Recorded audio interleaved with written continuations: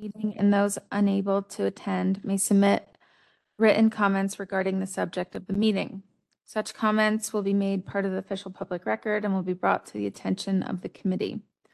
Written comments should be submitted to the Arts Commission staff via email to art-info@sfgov.org by 5 p.m. before the date of the meeting to ensure comments are shared with commissioners ahead of the meeting. Please note that names and addresses included in these submittals will become part of the public record. Submittals may be made anonymously. Written public comments submitted to SFAC staff will not be read aloud during the meeting. Communications received after 5 p.m. before the date of the meeting may be delivered to SFAC staff and will be shared with the commissioners. If you need to request a reasonable accommodation under the ADA or need to request language assistance, you must contact us at least 48 hours in advance of the meeting to art-info@sfgov.org. Our office will make every effort to accommodate all requests. Commissioner Steiger, please proceed when you're ready. Okay, thank you. I'd like to start the meeting by reading our land acknowledgement statement. The San Francisco Arts Commission acknowledges that we are on the unceded ancestral homeland of the Ramaytush Ohlone, who are the original inhabitants of the San Francisco Peninsula. As the indigenous stewards of this land and in accordance with their traditions, the Ramaytush Ohlone have never ceded, lost, nor forgotten their responsibilities of caretakers of this place, as well as for all peoples who reside in their traditional territory.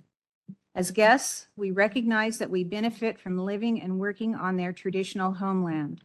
We wish to pay our respects by acknowledging the ancestors, elders, and relatives of the Ramaytush community, and by affirming their sovereign rights as First Peoples. As a department dedicated to promoting a diverse and equitable arts and culture environment in San Francisco, we're committed to supporting the traditional and contemporary evolution of the American Indian community.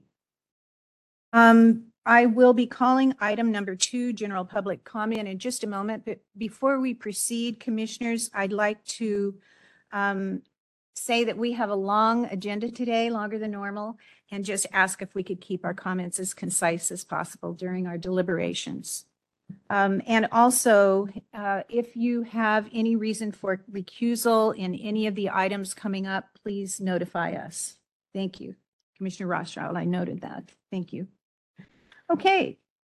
We will have item number 2. This is general public comment. Is there any general public comment? For those joining in person, please proceed to the public comment podium and fill out the public comment information card. You're currently on item 2. As a reminder, your time will start when you begin speaking. You will see a visual timer and receive a 30-second audible warning before your time concludes. So I'm requesting comments from those who are in person. Is there anyone who would like to make a public comment on the current agenda items? I see no requests for public comments. Public comment for this item is now closed. Okay, then let's move to item number 3. This is San Francisco International Airport, the SFO Terminal 3 West Modernization Project. This is conceptual review. And Commissioner Rothschild, for the record, would you please state why you are recusing yourself? Right. I am recusing myself because I currently work for Gensler. Okay, thank you. We'll let you know when we've reviewed this. I think that's a good idea. So do you mind mentioning that you are not working on this project? But I am not working on the SFO modernization in Terminal 3. But your employer is Gensler. Correct. Okay, thank you. Yeah. Thanks for the clarification. Okay, so team, are you ready? Okay, jump in. Sure, I think you're going to start, correct? Friends, can you hear us? I can. Can you hear me? Yes. Excellent. Okay. Thank you for having me back to 2020 COVID days. Thank you for allowing the virtual. We're going to go quickly through this project. It's our phase 1. We're just going to go through our project background and go through the scope of the project and some of the challenges that will inform the formation of this project going forward. We're going to go through project backgrounds, the existing conditions, look at the existing context, and and discuss the challenges of the facade for this location on this terminal. So you're all aware of the campus at SFO. The orange um, outline is Terminal 3. And this has been a development since you last saw us. You last saw us when we were talking about the west side of this terminal project, and the scope has since expanded. So we're back to see you again, and there are some areas that are new scope, and there are some areas that will affect scope that you've already seen before. So we'll be managing a lot of that together. Going to the next slide. The reason why this project exists is this project, as you know, is very large and has been at the end of its life for many of its components. And this project was in front of you. Then COVID happened and the project stopped, and then we restarted. And then in that time, things developed, and things that we had thought were already done were well on their way towards construction, and then there are other things that that changed because of scope expansion. But overall, we are seismically retrofitting this terminal building. We're upgrading building systems that are at the end of their life, replacing and modernizing the baggage screening equipment.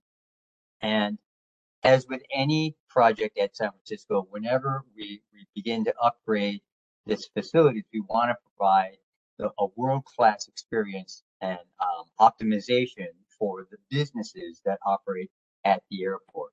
So it's not only just systems, but we're always trying to make the best employee and passenger experience possible.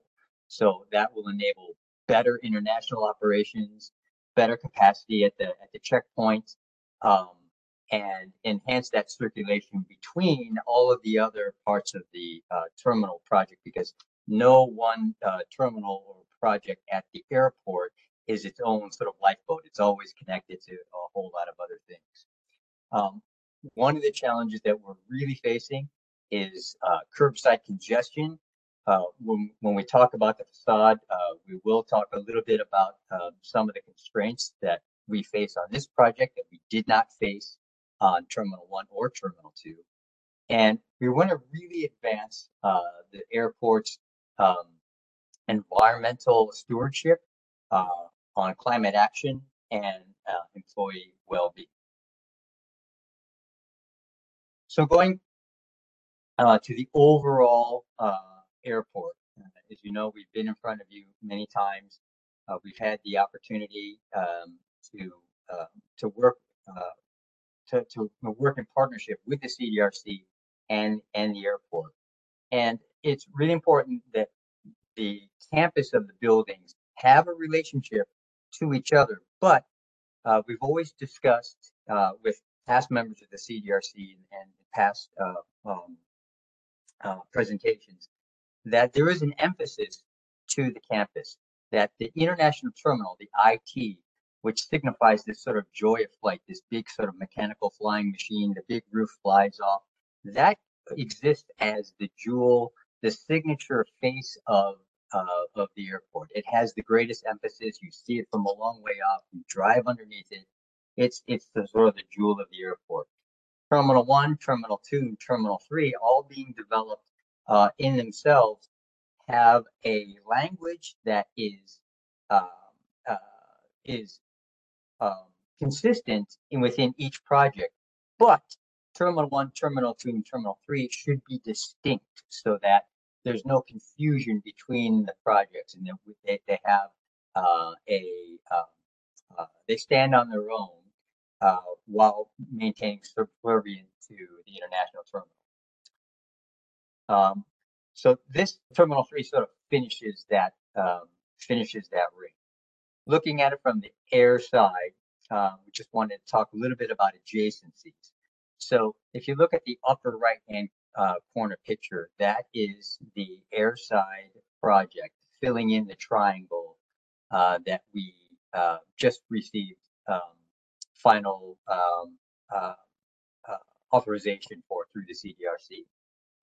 It is has a relationship to the earlier project, boarding area E, which is the second photograph. And then you're seeing the two photographs below, the sort of existing areas, the unimproved stations and operations center, which is on that. If you look at the diagram, you can see C in the triangle. You're looking at that sort of beveled corner. And then right behind that is the end of the curve of the center passenger boarding area. That will also be affected. So if you compare that to the next image, you begin to see the way to think about this is everything in white is things that we're not touching. Things in dark gray are what we came to you previously to talk about, which is that infill triangle piece, the air side facade, including I'll draw your attention to the penthouse, the mechanical penthouse that faces the air train. That was part of that project. Now we're coming to you with additions to this project, which is in orange. So there is the entire landside facade as you drive up that faces the air train and faces the roadway. We're improving roof heights in areas in that passenger area. And then you can see that the connection to what we call the hub, the hexagon there, and the entire left side, that orange piece is new, as well as its mechanical penthouse above. And then I'll call your attention to an stations operations center. It's we're calling it the SOC, and it is that orange box on top of the previously authorized gray part of that building. And the reason why that occurs is because of the phasing on the project, we're eliminating a bunch of operational space and tenant spaces that are absolutely required for the operations of aircraft and baggage systems and all the things that United Airlines needs to operate. So in that construction, we're displacing that office space and placing it on the roof where they can. They have a requirement to be able to see their aircraft. So that is an addition. So to further add complication, what you're seeing there in light yellow or green, oops, I screwed that up, light green is a future project that we want to make sure that we're very clear that is something that you will see as well very, very soon, which is a connection to the a new connection to the international terminal. It will clarify international arrivals as well as create more operational space, required operational space that the airport is short of today. I'm sure there's some questions on that. So going to the land side context. So if you go to the big image, at the bottom near the right-hand corner is A, B, C, D, and E. We're going to go from right to left as if you're driving in on the roadway. You'll first pass the Courtyard 3 building, which is an office building, an administration building for the airport. And then you see the sort of low 2-story height existing Terminal 3. It has sort of a beveled eyebrow, an overhang to protect the curb, and dark glass. And it is a sort of a consistent section all the way through. You also see the AirTrain bridge that connects the AirTrain, the pedestrian bridge that connects the AirTrain to the passenger processor. You also see in the aerial photograph the airside penthouse, and as you noticed that in our earlier diagram, we would be replicating that footprint on the other side. So a lot of what we see here, I wanted to mention one of the things that was part of our goals was to uh, simplify passenger uh, boarding and reduce congestion. You'll notice that the curve is very short, and we only have 2 drive lanes plus the parking lane. So there are uh, uh, there are strategies that we will be investigating on the facade in order to assist in placing passengers in the right place. Because right now there's a lot of darkness. Uh, you can't see into the building. Doorways are not apparent, and the building is sort of a low, consistent section. So going to that landside expression, our proposed massing does a couple things. Um, there is a new lighter canopy to protect that curve because it's quite shallow and quite narrow. We propose that the area underneath the canopy, which is uh, which everyone really sees from the pedestrian and driver level, be as clear as possible to be able to see into the building, similar to the strategies that we've pursued and been successful at in Terminal 1 and Terminal 2. Being able to see into the building as clearly as possible and have the openings visible helps reduce the congestion on the curb. And then third, that the building begins to tell itself um, how it operates. The security checkpoint in this new project will be now consolidated into the center of the building, somewhere kind of aligned to where the pedestrian bridge is. So we propose that the security checkpoint facade raises up so that it creates an emphasis that this is the center point of the building. Not only is the pedestrian bridge pointing to the center point of the building and it has a greater emphasis, but also that the security checkpoint is there. So if you're driving along, you can see the raised area and say, all right, this is clearly the front door. This is the fast way in. If I have no ticketing or check-in baggage um, uh, uh, requirements, I can move to the center of the building where the building is the highest, find the security checkpoint, and then be through airside as quickly as possible. Team, you have about 3 minutes remaining. Great, 3 minutes. So again, I'll call your attention to the light yellow, which is future scope that we'll talk about later. So the goals and principles around just this facade is to really provide that wayfinding from the exterior to reduce congestion, but really also to take into consideration the climactic performance um, of this building. If we go to the next page, we'll see that the building faces the blue building there, T3 there, faces almost due directly south. So the face of this building gets a lot of sunlight throughout the day. And you can see through the diagrams, I know they're very, very small, but the building is quite shallow. So in the winter, you've got a lot of sun blazing through what we hope is a much more glassy, transparent building.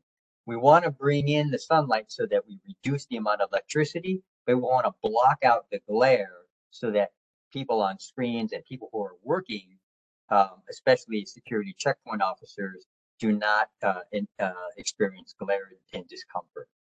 So there's a lot of tools that we're looking at, but the bottom quick and easy doesn't work. We looked into both electrochromic, uh, um, glass frit, as well as shading the glass with metal screens.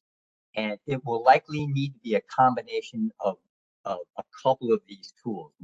More than one is what we're finding based on our daylighting analysis.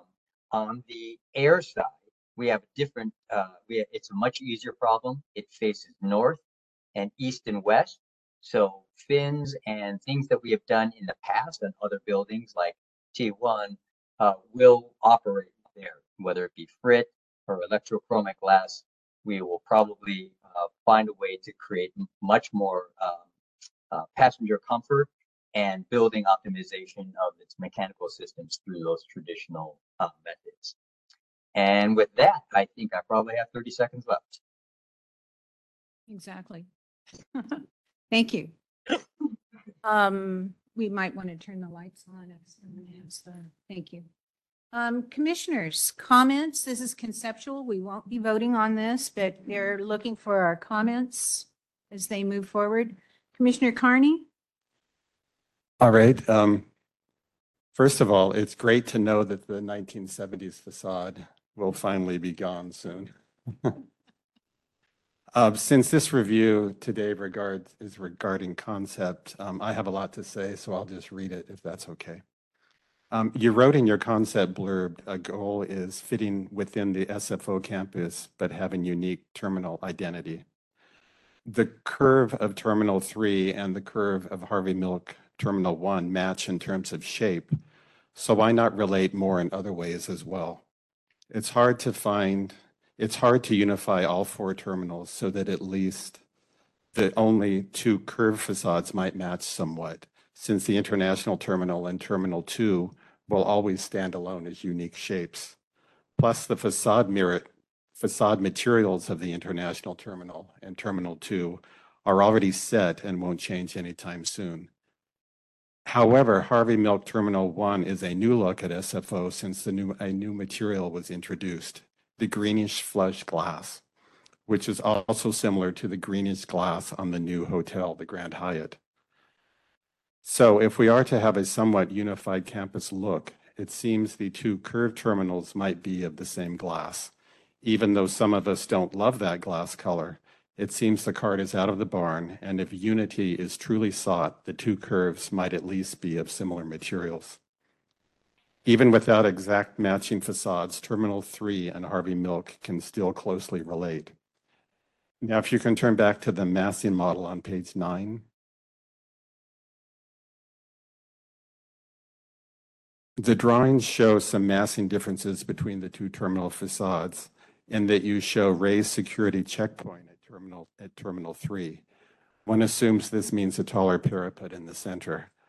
I'm not sure that will show to those driving by, but it's really not that big of a comment. Also, the drawings note landside facade and canopy. It seems that difference is appropriate based on your sun studies, as Terminal 3 does seem to receive more sun than Terminal 1 Harvey Milk.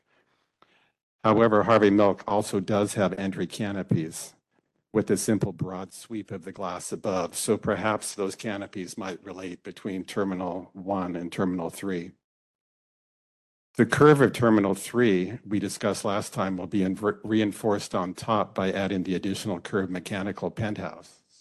So when you're on the air train, you see those symmetrical curves. However, the new operations center bump on the roof, which is shown on this page, doesn't reinforce the curve. In fact, it even works against it. Is there another place where that new operations center can go to reestablish that curve? Perhaps it can go atop that octagon. You said that it's there to have more visibility to the planes. If it was on the octagon, you could actually see all of the planes. Or even if it's on the part of the new wider tarmac area, the yellow shown just before the octagon, maybe it could hook left and then it would still be in the center and the people in the operations center could still see both parts of the runway. Can you blend that roof bump better into the curve theme is what I'm asking. Ironically, Harvey Milk Terminal 1 doesn't have all of those busy roof protrusions, so its curve is cleaner and simpler when viewed from the train. The air side is fine. I have no questions on that. However, the tall addition coming off the International Terminal, which is on the west end of Terminal 3, is quite a change. Will it relate visually to Terminal 3? Or will its facade expression relate to the International Terminal, so it appears as an extension to the International Terminal?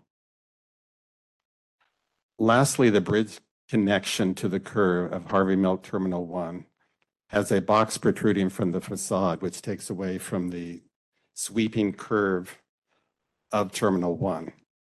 I brought some photographs of that. I'm sorry that all of you can't be here today so that you could see what I'm talking about. I hope Terminal 3 won't repeat that detail from Terminal 1, which diminishes the full sweep of the curve. It actually blocks it.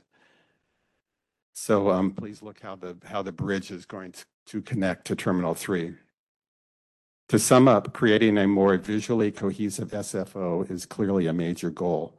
So working in pairs may help. The two curve structures relating somewhat closely can be a counterpoint to the other two pieces of the puzzle. Thank you. Thank you. Thank you. Commissioners, any other comments? I have a question on, what is it, slide 5? Commissioner, Commissioner Brenzel, so sorry. Something about the joy of flight, Bay Area naturalism, microclimates, tectonics, and then a day in the life of San Francisco. You didn't speak to it. I'm just curious how a day in the life of San Francisco, I just didn't understand the tying in, ties the chapters together. I just did not understand what that was speaking to. Sure. Thank you for the question. If I could answer, I mean, we can address this later on when we come back, but the Terminal 1, 2, and 3 are really speak to different parts of the Bay Area. And T1 was really about the natural world. T2 was designed around this idea of the microclimates. And T3, we are thinking, ties it together by tying together both the natural world, the urban world, and tying them to points of time in the day. So it ties together the idea of microclimates from T2, the naturalism in T1, but we're adding in T3 through the journey through T3 would be a journey through a journey through San Francisco. So we're working. It's the idea is developing, but it is San Francisco specific, but it takes elements of 1 and 2 and reinterprets them in a different way.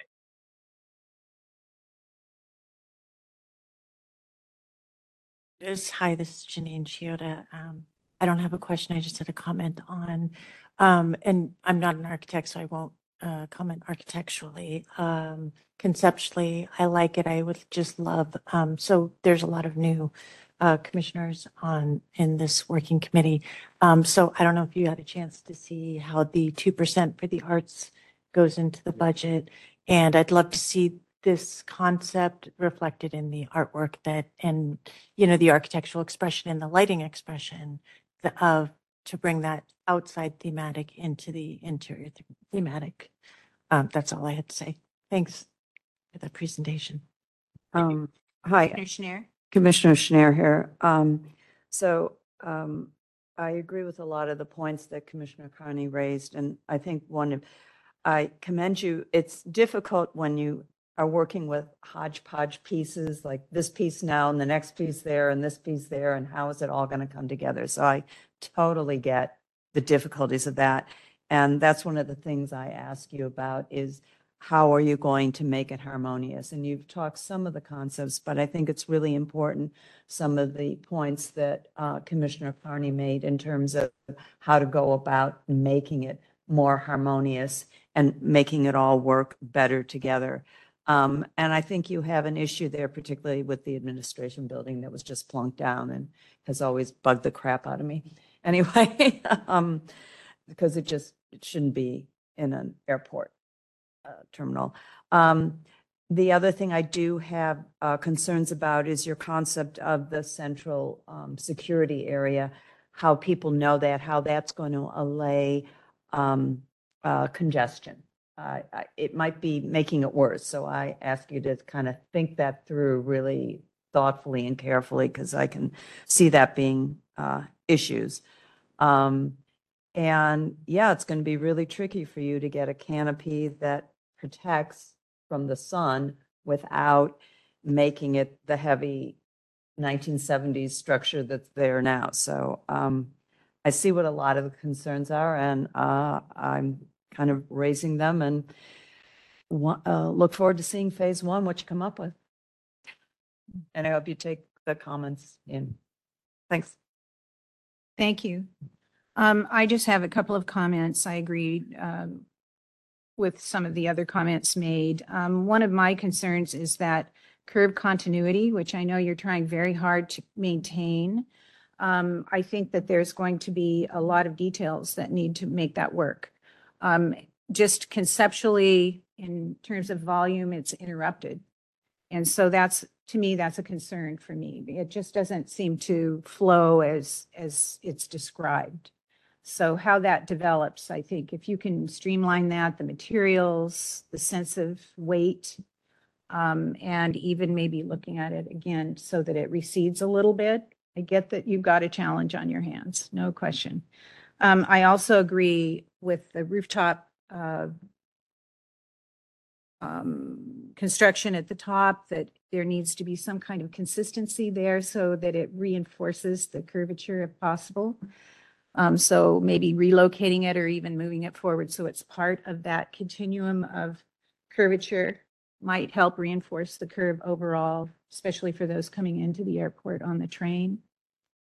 So overall, those are my comments, just that the details and materials are really important, and that curve is the thing that holds everything together more than anything else in the facade. So interrupting that somewhat or having it be perceived as interrupting, I think breaks down the continuity.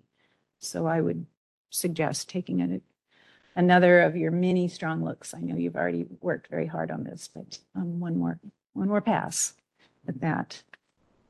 Any other comments? Is there any public comment on this? For those joining in person, please proceed to the public comment podium and fill out the public comment information card. You're currently on item 3. As a reminder, your time will start when you begin speaking. You will see a visual timer and receive a 30-second audible warning before your time concludes. I'm requesting comments from those who are in person. Is there anyone who would like to make a public comment on the current agenda item? I see no requests for public comments, so public comment for this item is now closed. Thanks, team. Thanks, everyone. So we'll move to item number 4. This is the Southeast plant, the Operations, Engineering, Maintenance Buildings, Phase 1. Team, are you ready? Patrick, this is Karen from Harvey Mill. Just cuts it off. You don't see the curve. And you go. And actually, what we have a turning up here right now is cleaner than this. So we just wanted to. Yeah, good point. Good point. Should they take this with them? I gave it to him. Oh, thank you. Okay. Okay. Yes. Oh, It's out there eating chocolates. Okay. Thank you. So hard with conception.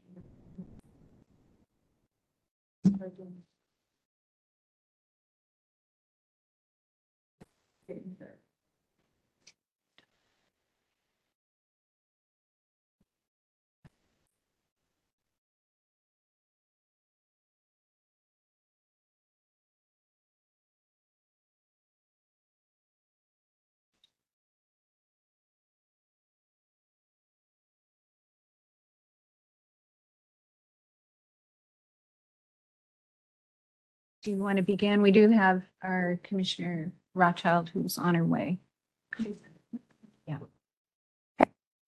team, you'll have 15 minutes to present, and I'll start the timer and give you a 3-minute warning. Thank you.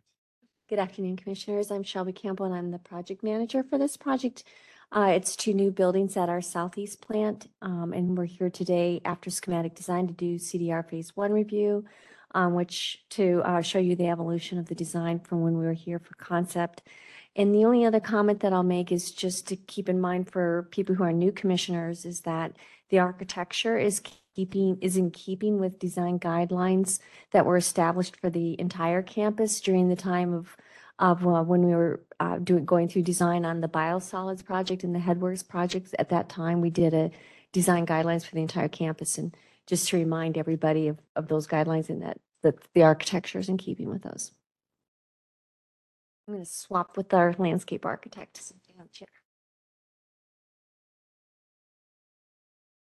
Hello, commissioners. My name is Reggie Stump. I'm the project architect on this project with the Public Works Bureau of Architecture. Nick here is with landscape team, and he'll present after the architecture. Just presentation context, Shelby already talked about us being here for concept in August. Again, just for site context,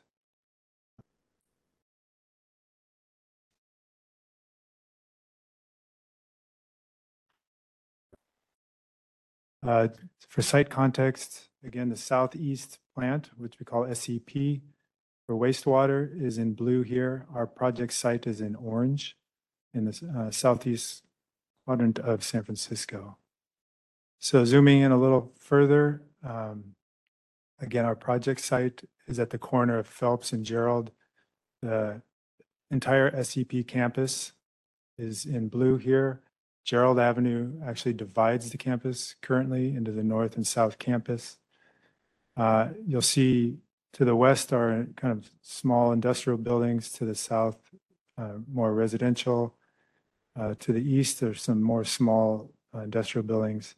And the Southeast Community Center, which opened last year, is directly adjacent to the north campus. Some context views of our site. So everything within the project boundary here will be demolished as part of the site or project. View A here shows the corner of Phelps and Gerald and the kind of non-remarkable parking lot. B shows the western constraint of our site, which is the existing vehicular entry. Mid-block kind of shows the view here. Again, this building will be demolished. And C shows kind of the context across the street of the existing warehouse shop. So last time we presented, we talked about creating a central hub for the North Campus. So part of the project program includes spaces that all employees can use on the North Campus. So our project site is centrally located between the North and South Campus for easy access.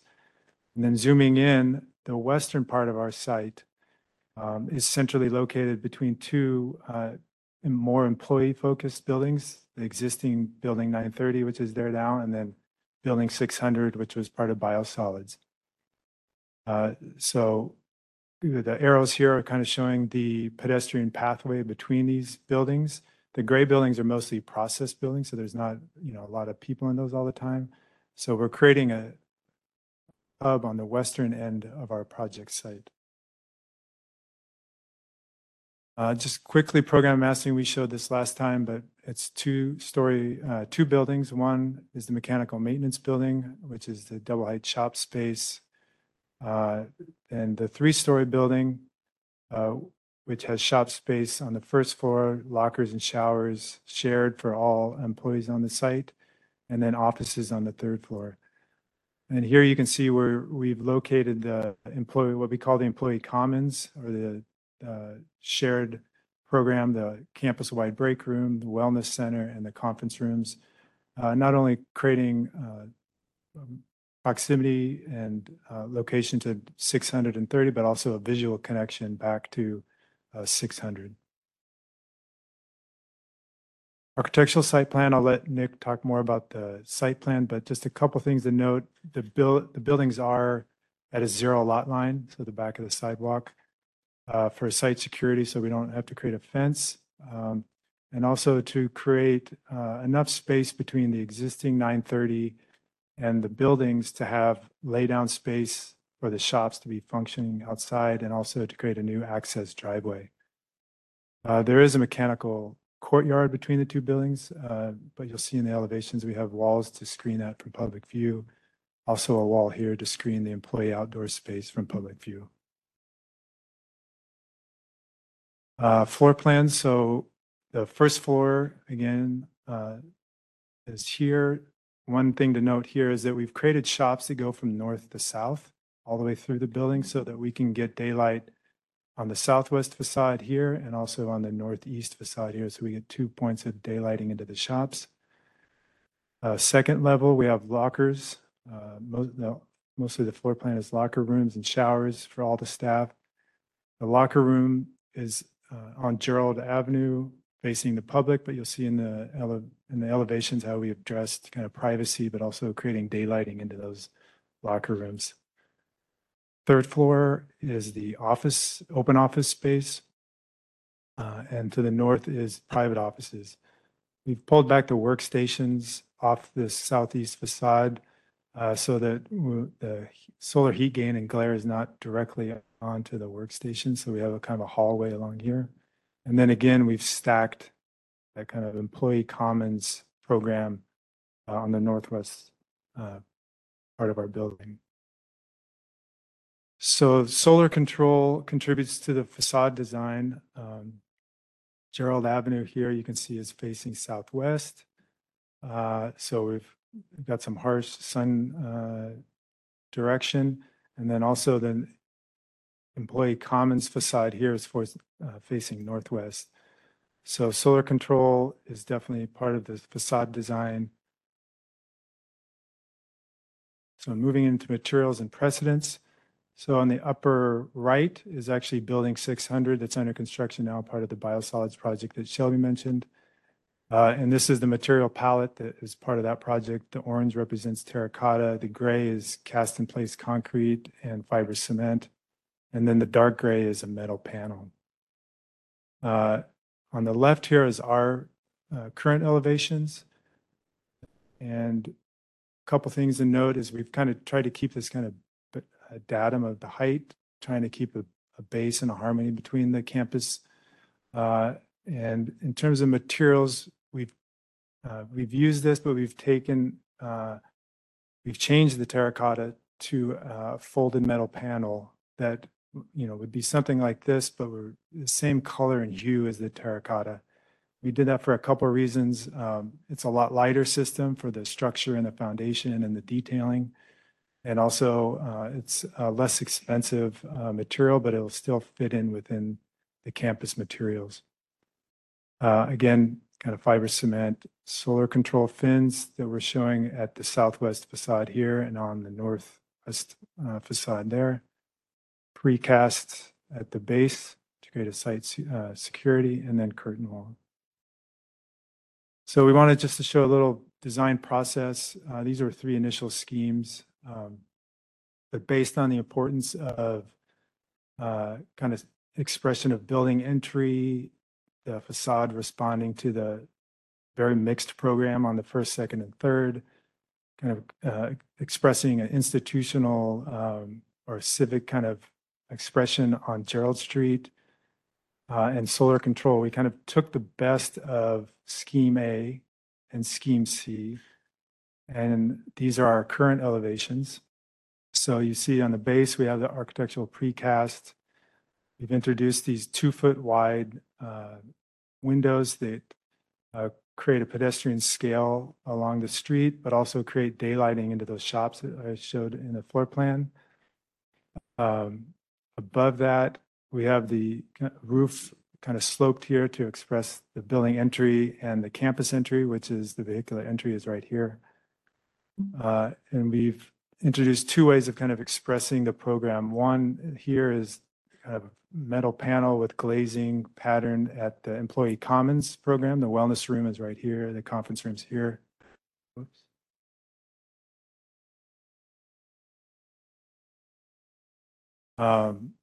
And then here is where the open offices are at with solar control and curtain wall. And then we've actually pulled the curtain wall down so that this is a clear story, providing daylight into the lockers, but still providing privacy along this solid wall here. The campus side, we've taken that datum height and kind of wrapped it around the building. Again, with the roof expression with the building entry. The building entry is actually right here, and the employee commons program is here.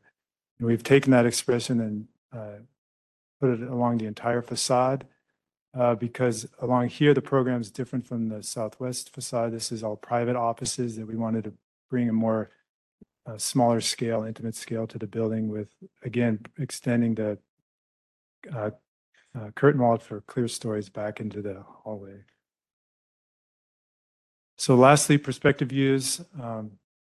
These kind of summarize our design principles that we presented during concept in August and also discussed today.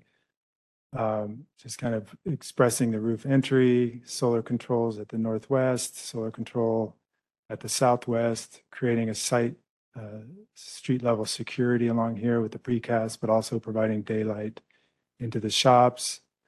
So in summary, the SEP employees work in process buildings, industrial, large concrete buildings that can smell and be loud. And so these two buildings are kind of strive to create spaces for employee wellness, kind of employee gathering at the commons area here, the break room, and kind of building camaraderie. So with that, I'll turn it over to Nick. And you have about 3 minutes Great. remaining. Thank you, Reggie. We're just going to dive right in. The paving pattern that we're using on the plan relates to this project, the Building 600 project. We call it the water drop pattern. This is an area that we're drawing inspiration from. Go to the next. The site plan is kind of the overall site plan showing the tree layout. We have the shared street concept. This concept is really the idea of the street being the place for operations, lay down and maintenance. It's really roomy. It's really a lot of room to make it fully functional. One of the things we're trying to do to delineate vehicular space from pedestrian spaces, define it by vegetation, but also by paving. And if we go to the next, you can see, let's see, which one is it? Top line. We have unit pavers in these areas, and we're using concrete in the driveways, again, to delineate these areas, vehicular from pedestrian areas. And you can see the red triangles are the vehicular driveways. They're about 15 feet wide, and then all the other doors that have access into the building. I think the thing that we've really developed since we were here last is kind of the courtyard space. This courtyard's about 1,500 square feet. It has a raised planter. We've also kind of emphasized this corner of the building with another raised planter outside, which would have a specimen tree to kind of mark the entry of the building while also holding back the rest of the trees. If you go back to the next, or if you go back one, we wanted to leave an open space so that you can really see the entry to the building and the signage for the building. Go back forward, sorry, Reggie. So just some of the other elements, again, street trees and sidewalk on the north. On the back, it's really just all paving, different types of paving, concrete, and then tree wells to define the street trees. In terms of fencing, we have the fencing on the west side. This is going to be, Reggie mentioned the architectural walls between the buildings here. Where it's not that material, it's going to be a transparent 10-foot high, 9-kilometer fence. That's over here and over here. We're still working on the exact details of that fencing right now. I think it's going to be a transparent fence of some sort, extruded metal. We'll have more when we come back next time at phase 2. If we go moving forward, I just want to show some sections. These are the first section. Section A is across the street. I want to make clear that we have quite a wide street. It's about 26 feet wide. It's wider than a standard San Francisco street, but this gives room for operations and maintenance and all the trucks that are kind of coming in and out. And just to give you a sense of scale for the number of trees, the trees have been moving around a lot, as you can imagine, in terms of all the needs, utilities and whatnot for the buildings and even existing utilities. So we've been a little constrained on the building side about where we can put trees, but we're trying to organize it in a rational way. We keep going. section through the courtyard with the canopy of the courtyard, again, about 26 feet wide. We think this space gives us enough room for both casual outdoor lunch if it's a nice day, or all hands meetings if they wanted to do it outside. Go next. View down the street, again, holding the trees back from the front entry, and a specimen tree and the round planter on the corner. And again, defining the vehicular areas from pedestrian areas using trees and vegetation. Next. A view of the courtyard. Again, really kind of emphasizing, this drawing really emphasizes the raindrop pattern in the paving. But again, we're trying to have fun with the planting, and we'd like to use a lot of scented plants here because the smell isn't often very good out here. Let me go next. These are some of the materials we're using: unit pavers, raised concrete planters. All the trees are going to be bollard protected. And the last one is, again, this industrial plant, not much room to move around. Next. And again, the planting palette, we're still defining it, but we'll have a street tree, specimen tree, courtyard tree, and again, trying to use beautiful scented plants in the courtyard. Thank you.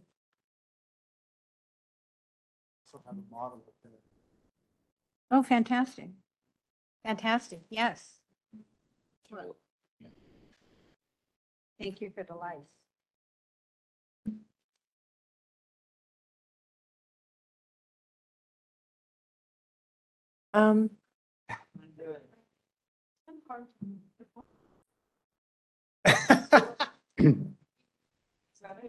Yeah. We can just go up there. Yeah, that's fine. It's really fabulous that you made a model at Facebook. Yeah. Fantastic. Yeah. Anyone like to go up and take a quick look? Oh, sure. I'll go after you.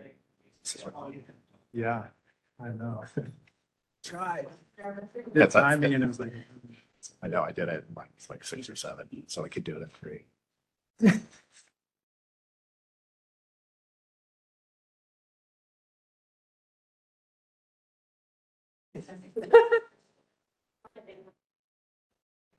It's okay.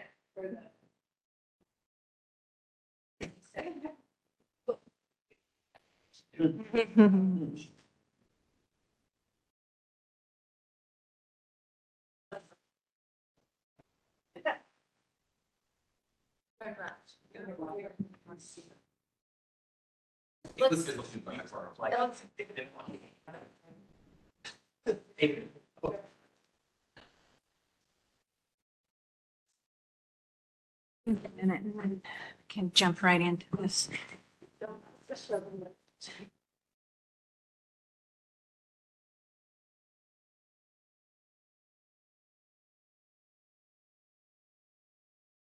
Having a lab start to come back. Well, yeah.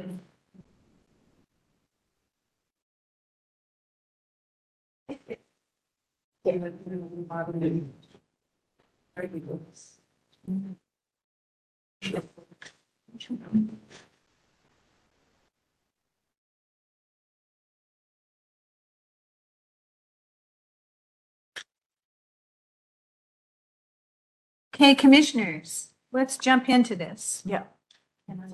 Great idea. Commissioner Shiota. Sure. Thank you so much for the presentation. Couple quick questions. The 0 lot line. So I guess my concern there is that you've got a 7-2 sidewalk with trees. And, as we know, trees might grow, and then that's the public side. So, the workplace side I had a question on, but yeah, just that. Is the plantings that would be involved there just, 0 lot line? I understand that you don't want a fence and you want to use as much space as you can, but it's also kind of daunting because you've got this small little sidewalk and this Right. monolithic, and even the materiality of the windows. So you break up that like gray stripe, because it's pretty, the poured concrete is pretty severe.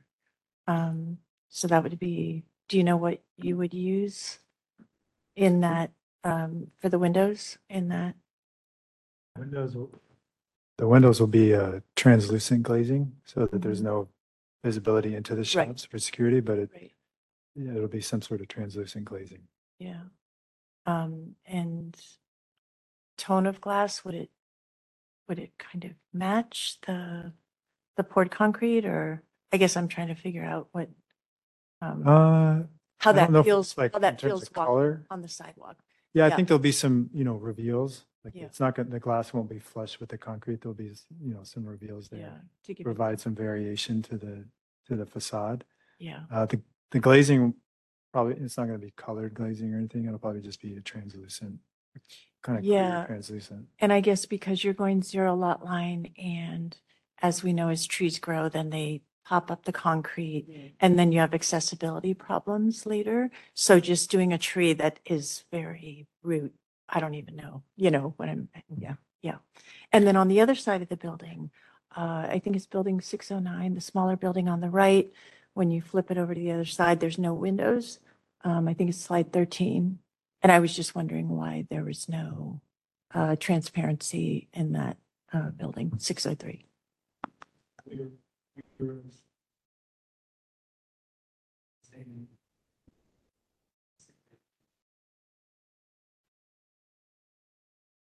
I don't think your mic's on. Well, it's not. Thank you. We were balancing the expression of this corner because this is at Phelps and Gerald, and it's kind of, a corner building, and we wanted to get daylight and kind of express daylight getting into the building and kind of variation of that since it's publicly viewed.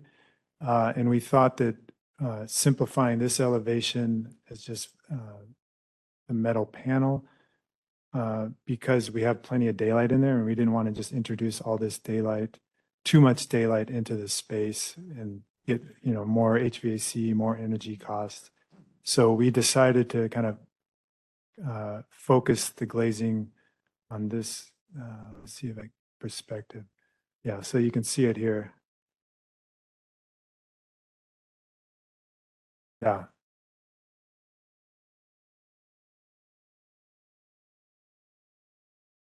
Public side is glazed here. So this is what people see, and this is kind of the expression, and introducing more glazing wasn't necessary for daylight.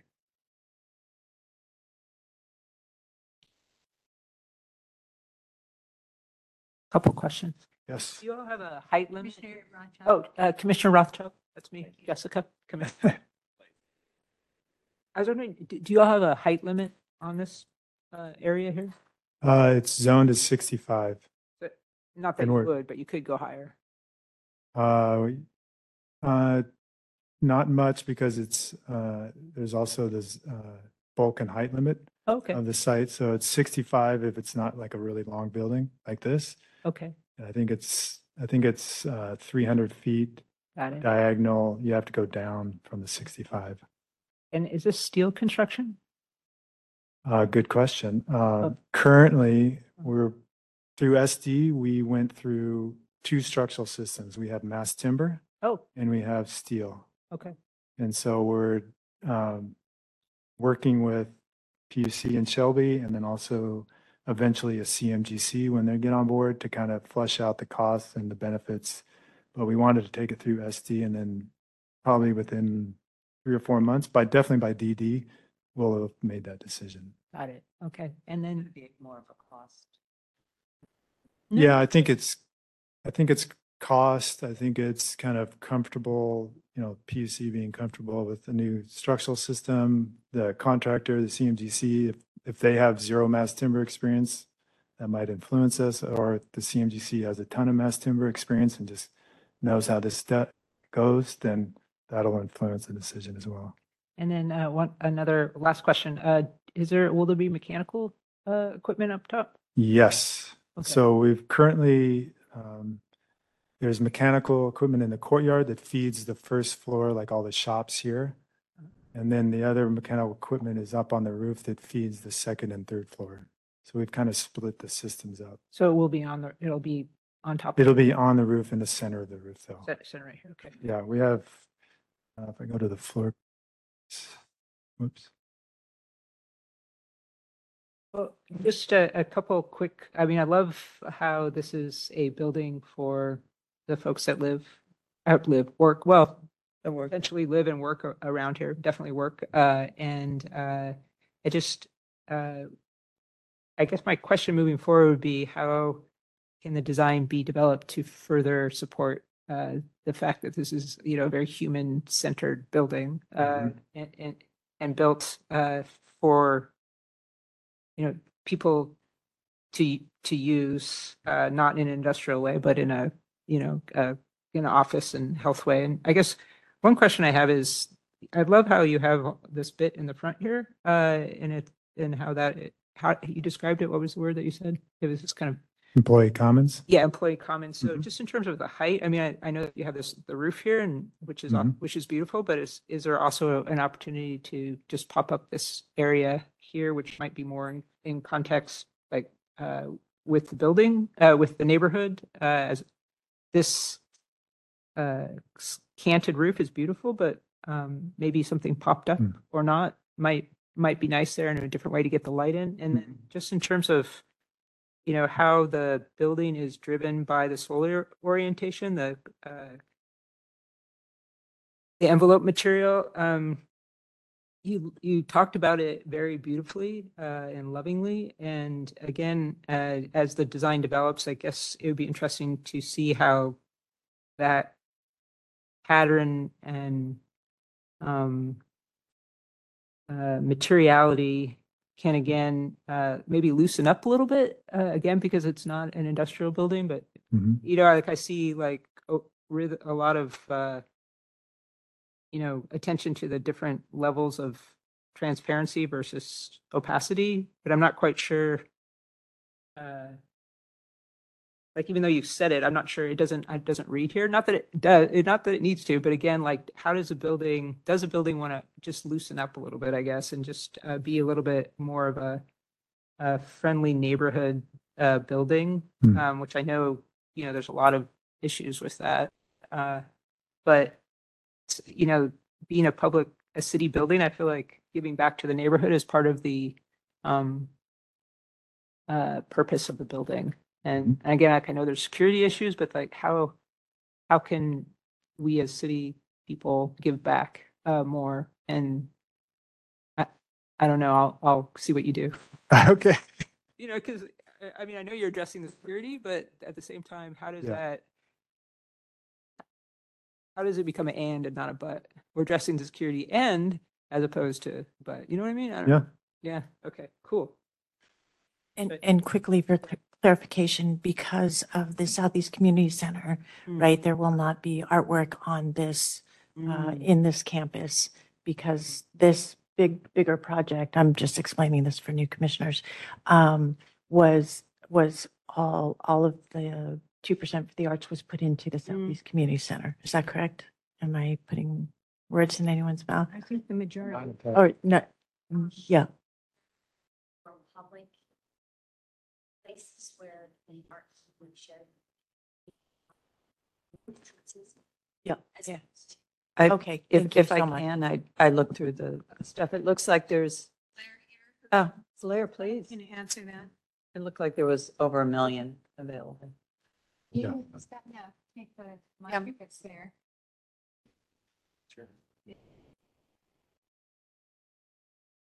Director Remington, it's a great question. Thank you for the question.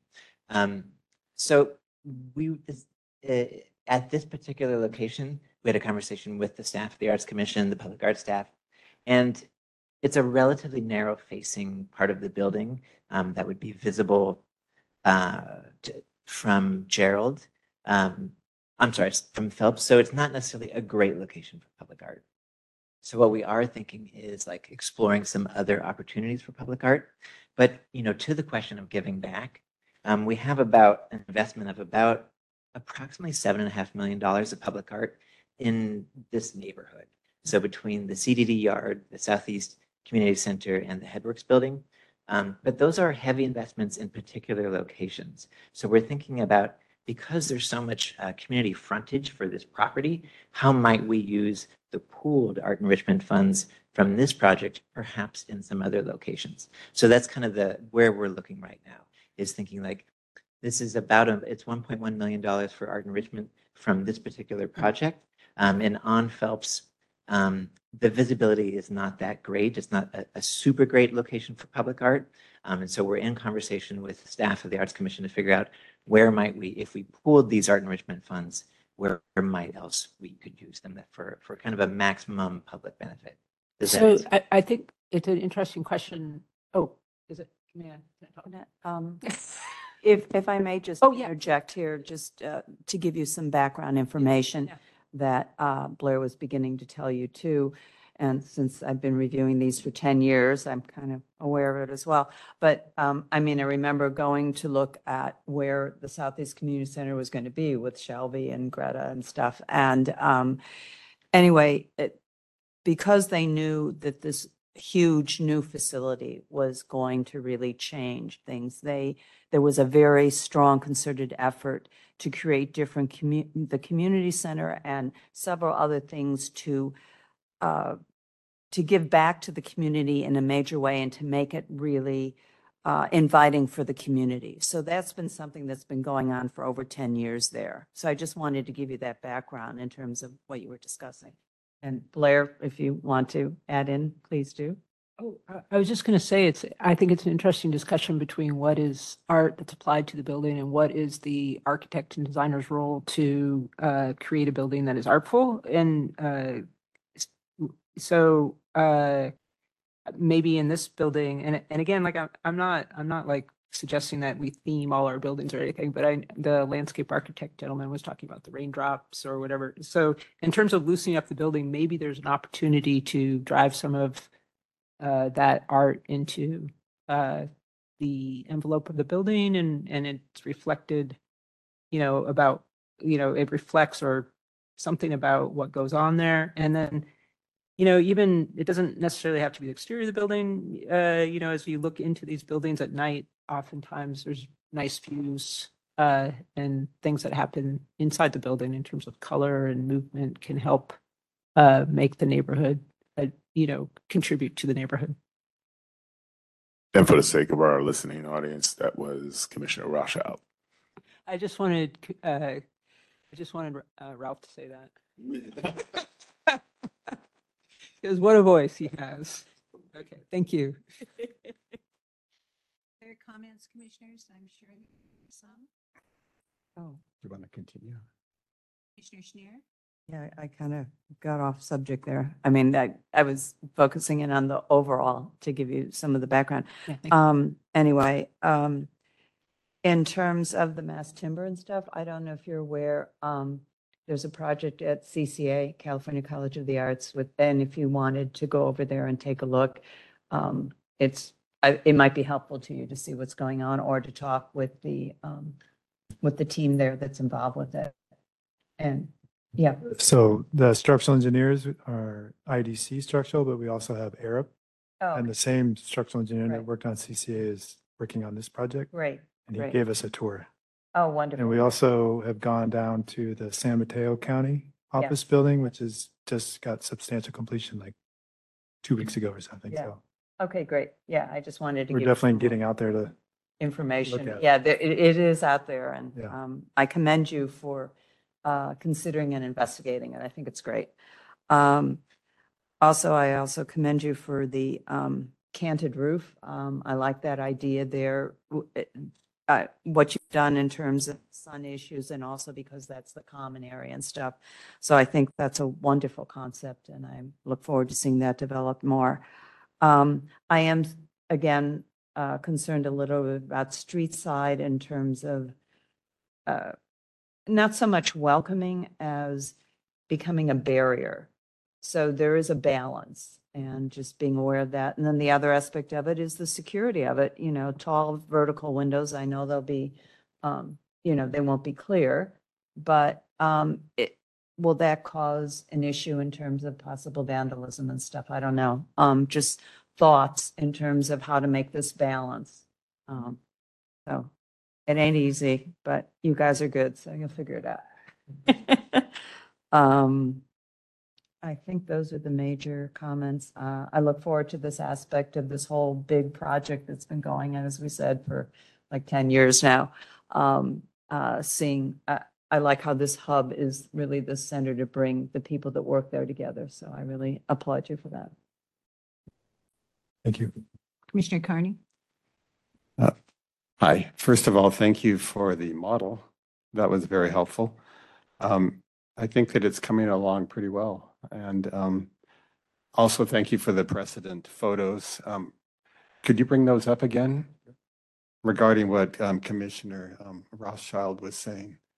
The area on the second row down where it's showing the, the ski slope, it has a line going across. So in following with what she said, if that did bump up a little bit, the horizontal would go through. So there would be room for a clear story at the very end of that to bring more light in, like she suggested.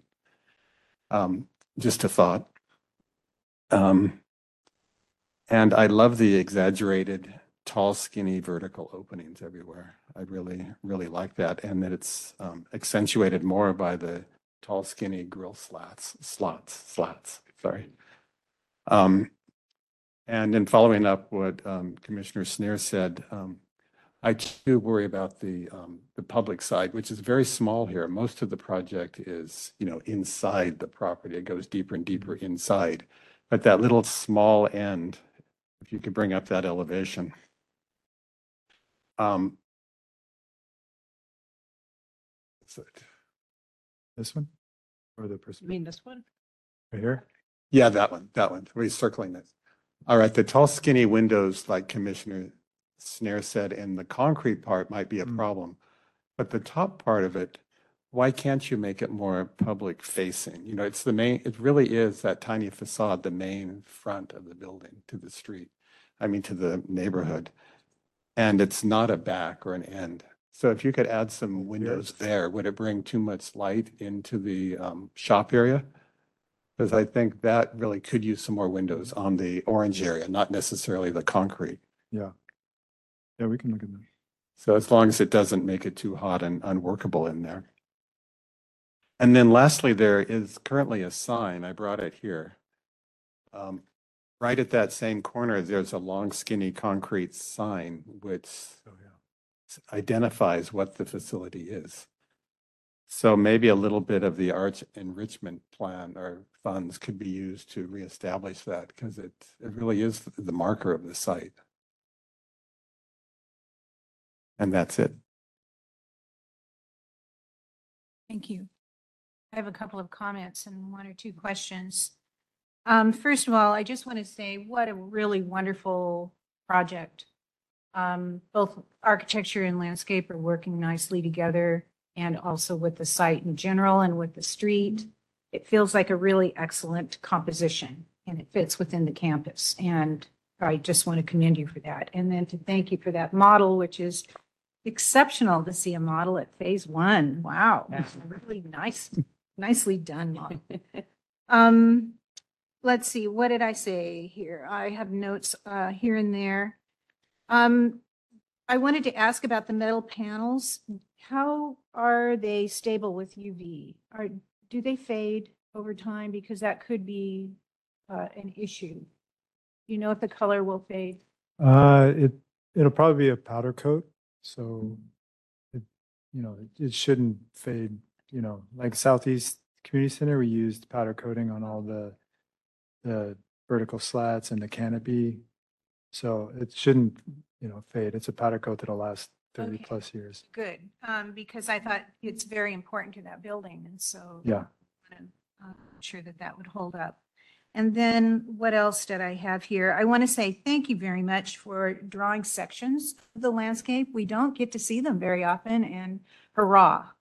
I like looking at them. It helps me understand it much more quickly, and I think it's a really nice design. The only question I had, and you answered it in your presentation, was the closeness of the trees where the trucks would go through, and I just was concerned that the trucks would kind of topiary those trees, and it doesn't look like that will happen.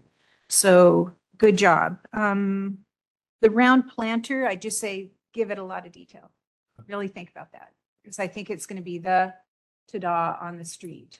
So it may need to relate to the building a little bit through color, materials, or something, but I think it doesn't have to be fussy, but find a connection. Otherwise, I am saying yay. Nice, really nice project.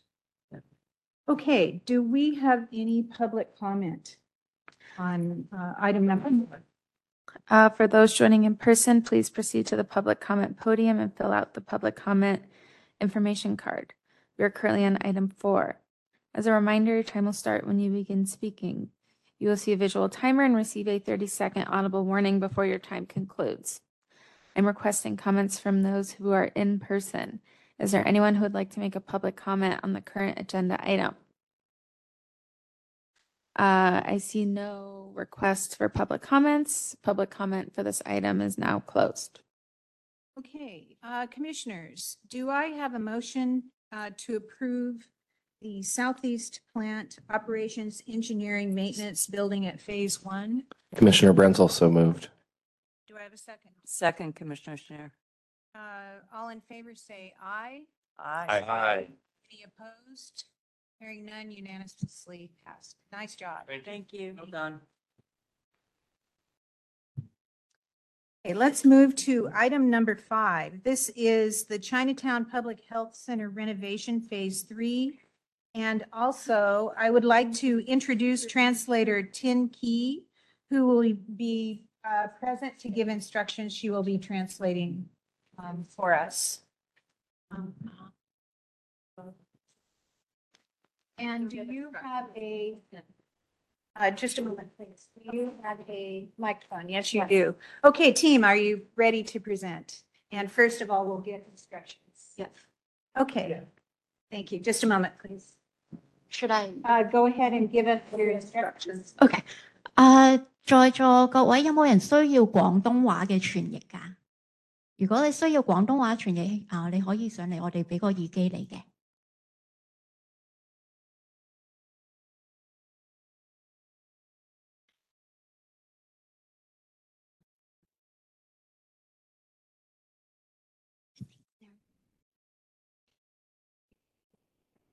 No, I asked if anyone needs Cantonese interpretation. Okay, no one seems to need interpretation. So we will call on you. Okay. Yeah, so it won't be translated. Well, thank you, everyone. Colin Mosier, I'm the project architect with Department of Public Works, Architecture. And this is the, we're going into the third phase of this project. And the project is a 3-story clinic that sits over the Broadway entrance to the Broadway tunnel. This side is facing Broadway, and you'll see later the side facing Mason Street, which is the entry to the clinic on the other side of this building.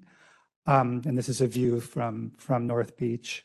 It's been a while since phase 2, and that's because one of the contingencies was involved with the public art on this project, the existing sculpture. So we'll get into that, but that's why it's been a while now. So the project now is currently in permitting. So, any comments you have, we can incorporate into the permitting phase. But basically, the 2 contingencies remaining from the previous phase 2 was the dragon sculpture, to study the placement and get public input, look at the armature and lighting.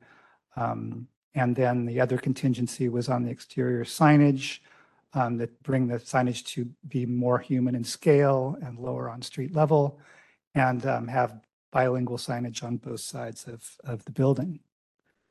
So, here on the Broadway side, how we've responded to the 2 contingencies.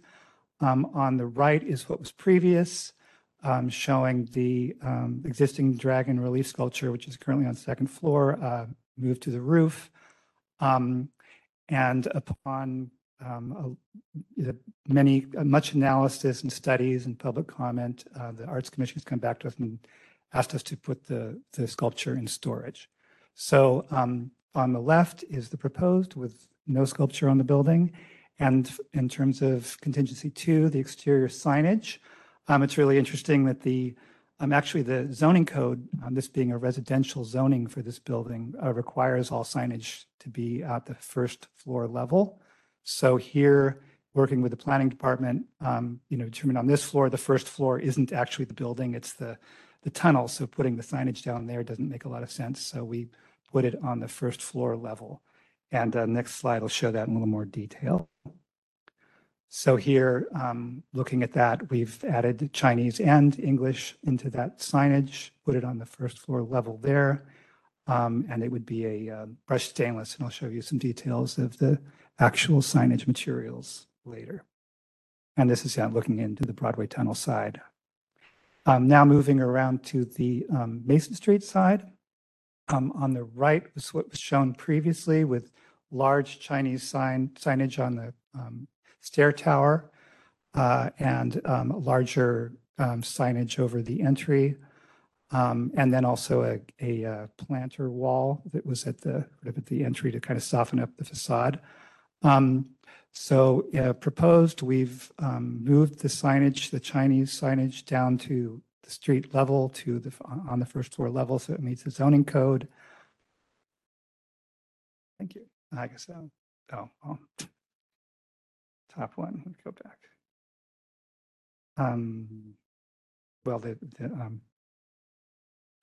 I was just handed the pointer, so I'm trying to. Yeah, I don't see where the button is, but the.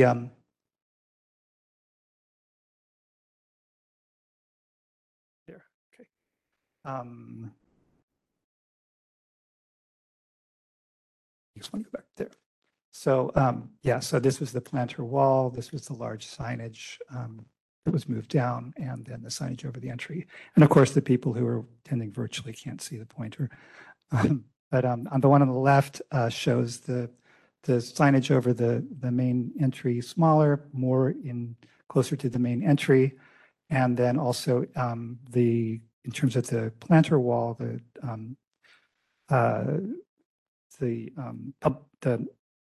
health department came back and said that they didn't want to maintain didn't want to have to maintain that wall. So we had, and at the same time in our public meetings, there's been a lot of asking for public art on the exterior of the building. So solving the two problems, we proposed that as a placeholder for public art. So here's a elevation of that. And at the left, you can see that of the facade, you can see that area where we are proposing public art. And we can see at the canopy where we've reduced the size of the signage, and then also the Chinese sign on the right side. And then in addition to that, next to the entry, there will be more detailed signage showing all of the functions in the building and the hours of operation. Just some detail on the signage at the top. See if I can get this working. At the top, this would be over the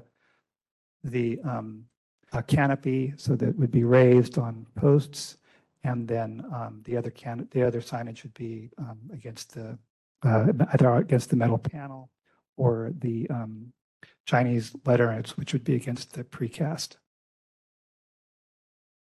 And then at the precast, we were proposing more of a dark bronze to match the color of the mullions, and then the signage would be a brushed stainless steel. So this is a view looking the other way from Mason Street, and that's completes this presentation. Thank you. Commissioners, comments on phase 3?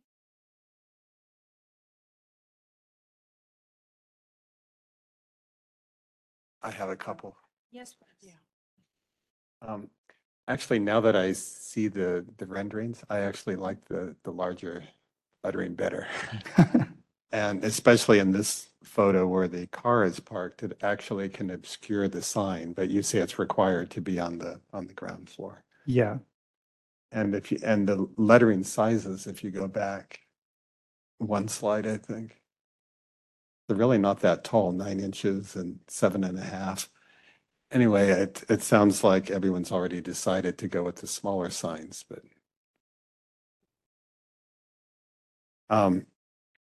as for the dragon, I know it's not under your control, but hopefully it will not remain invisible in the basement of Brooks Hall forever. Hopefully people will realize its importance as one of the first pieces of art from this commission and done by one of the first female artists as well. So hopefully it won't disappear. And that's it. Thank you. Comments, commissioners? Yes, this is Janine. I just wanted to ask about that, like, and maybe it will read differently when it's built, but in this picture, the upper signage really blends into kind of the curtain wall behind and the windows. So I don't know if that's a light issue or if it's and then the logo for, you know, the heart, the circle with the heart. So I, you know, drive through this tunnel all the time. And as it is with the dragon, like you drive so fast through it or you drive by it. And I didn't know what it was until I was on this project. But with the sign, I look at it in a snapshot and I couldn't tell what that is. So the Yeah. tunnel side would be this. Yeah, no, not, but yeah, I was. And then on the other side, I see, it's funny on these renderings on the screen, it's true, it's difficult to read. On this, if I look at the screen that I'm here on the laptop, it's very clear. So the contrast is kind of lost on in the projection. But I do believe since we are using, you know, it's got to be glass in the background and it's going to be a darker color for the metal. Right. Actually, if you compare it with, if you look at the upper left, That photo. that's the recently completed Southeast Health Center signage, which would be the same. And I think actually, you know, in there, the mullions are silver. Here, the mullions are a bronze color. So I think they might even be more visible looking up at it than at the Southeast Health Center project. And just as a note, because I like branding and consistency and I like thematic consistency. So that logo or that icon at the left with the heart in it, I'd love to understand what that is. And there's no storytelling around that, you know, somewhere in the architecture, somewhere integrated into the artwork opportunities, somewhere in the inside, but you know what I'm saying, right? I'm like, okay, what is that? I did, and from, so I'd love that to be woven through somewhere, just as. Sure. Yeah. I mean, Yeah. the DPW, Public Health Department, that's their logo. So if you go on the website, you see that on each of their different departments has a different color and it's part of their branding. So, you know, I think it'd be interesting to put some more information on that on the project. But Or there's the San Francisco Hearts, you know, all over the city, integrating, you know what I'm saying? Just something. It's like, oh, okay, I'm in a place of healing and heart and love. Thanks. Any other commissioner comments? Okay, is there any public comment? We may need interpretation. For those joining in person, please proceed to the public comment podium and fill out the public comment information card. You're currently on item 5. As a reminder, your time will start when you begin speaking. You'll see a visual timer and receive a 30-second audible warning before your time concludes. I'm requesting comments from those who are in person. Is there anyone who would like to make a public comment on the current agenda item?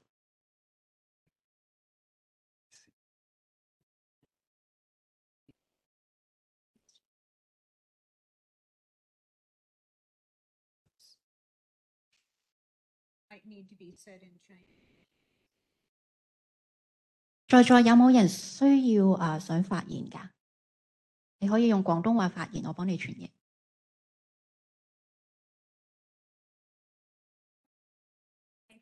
I see no requests for public comment. Public comment for this item is now closed. Okay, thank you. Commissioners, do I have a motion to approve the Chinatown Public Health Center renovation at Phase 3? So moved, Commissioner Schneider. And a second? Second, Shiota. Thank you. All in favor, say aye. Aye. Aye. Any opposed? Aye. Hearing none. Motion passes unanimously. Thank you. That was a long time coming. Yeah. Thank you. It's start construction in early next year. And Commissioner Shiota will be excusing herself for a short time and then return. All right, let's move to item number 6, the Southeast Health Center. This is a behavioral health clinics renovation, a small project review. So team, are you ready? Yes, we're ready. Okay. Also, I have our landscape architect is attending virtually. Owa. Oh, yes. So when we get to that slide, if you can. I think many of you already know the project to the right. This project is really exciting. It's the culmination of the campus, the Southeast Health Center campus. The recently completed addition on the right, which you've just opened in 2022, it sees 4,000 patients a year, 75% are on Medi-Cal. And then now that that's been occupied, the people from this building have moved in, and now we can renovate this building and bring in much needed behavioral health services for the project. So the project was built in 1976 and by a African-American firm, Jenkins and Fleming, and is one of the first health services buildings in the area. And it's also, in terms of the site, it's kind of coming after the Southeast plant, and then also the recently opened Southeast Community Center along 3rd Street, to the north of this map. All the changes or improvements to this neighborhood, this area is quite something. In addition to the recently completed health center adjacent to this project, then there's the Casey Jones Park, which is just upgraded, a lot of new housing. And then, of course, this huge community park that's going to be going in at the Naval Shipyards, which is going to be right sort of along the path from this park to that. So it's kind of exciting just in terms of bringing health services to the area and the visibility of this project and adjacent to the community. So, so these are some existing photos of the site. The existing building, of course, there's the addition to the right. The existing building is split-faced masonry and redwood. And it was in 1976, it was sort of a brutalist building done by the African-American architects.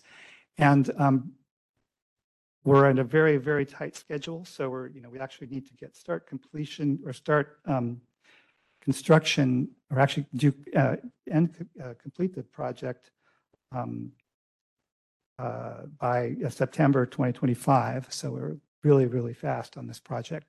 And so we'd like to, and also due to the small size of this project, we'd like to have this be a 2-phased project since it's a simple renovation. The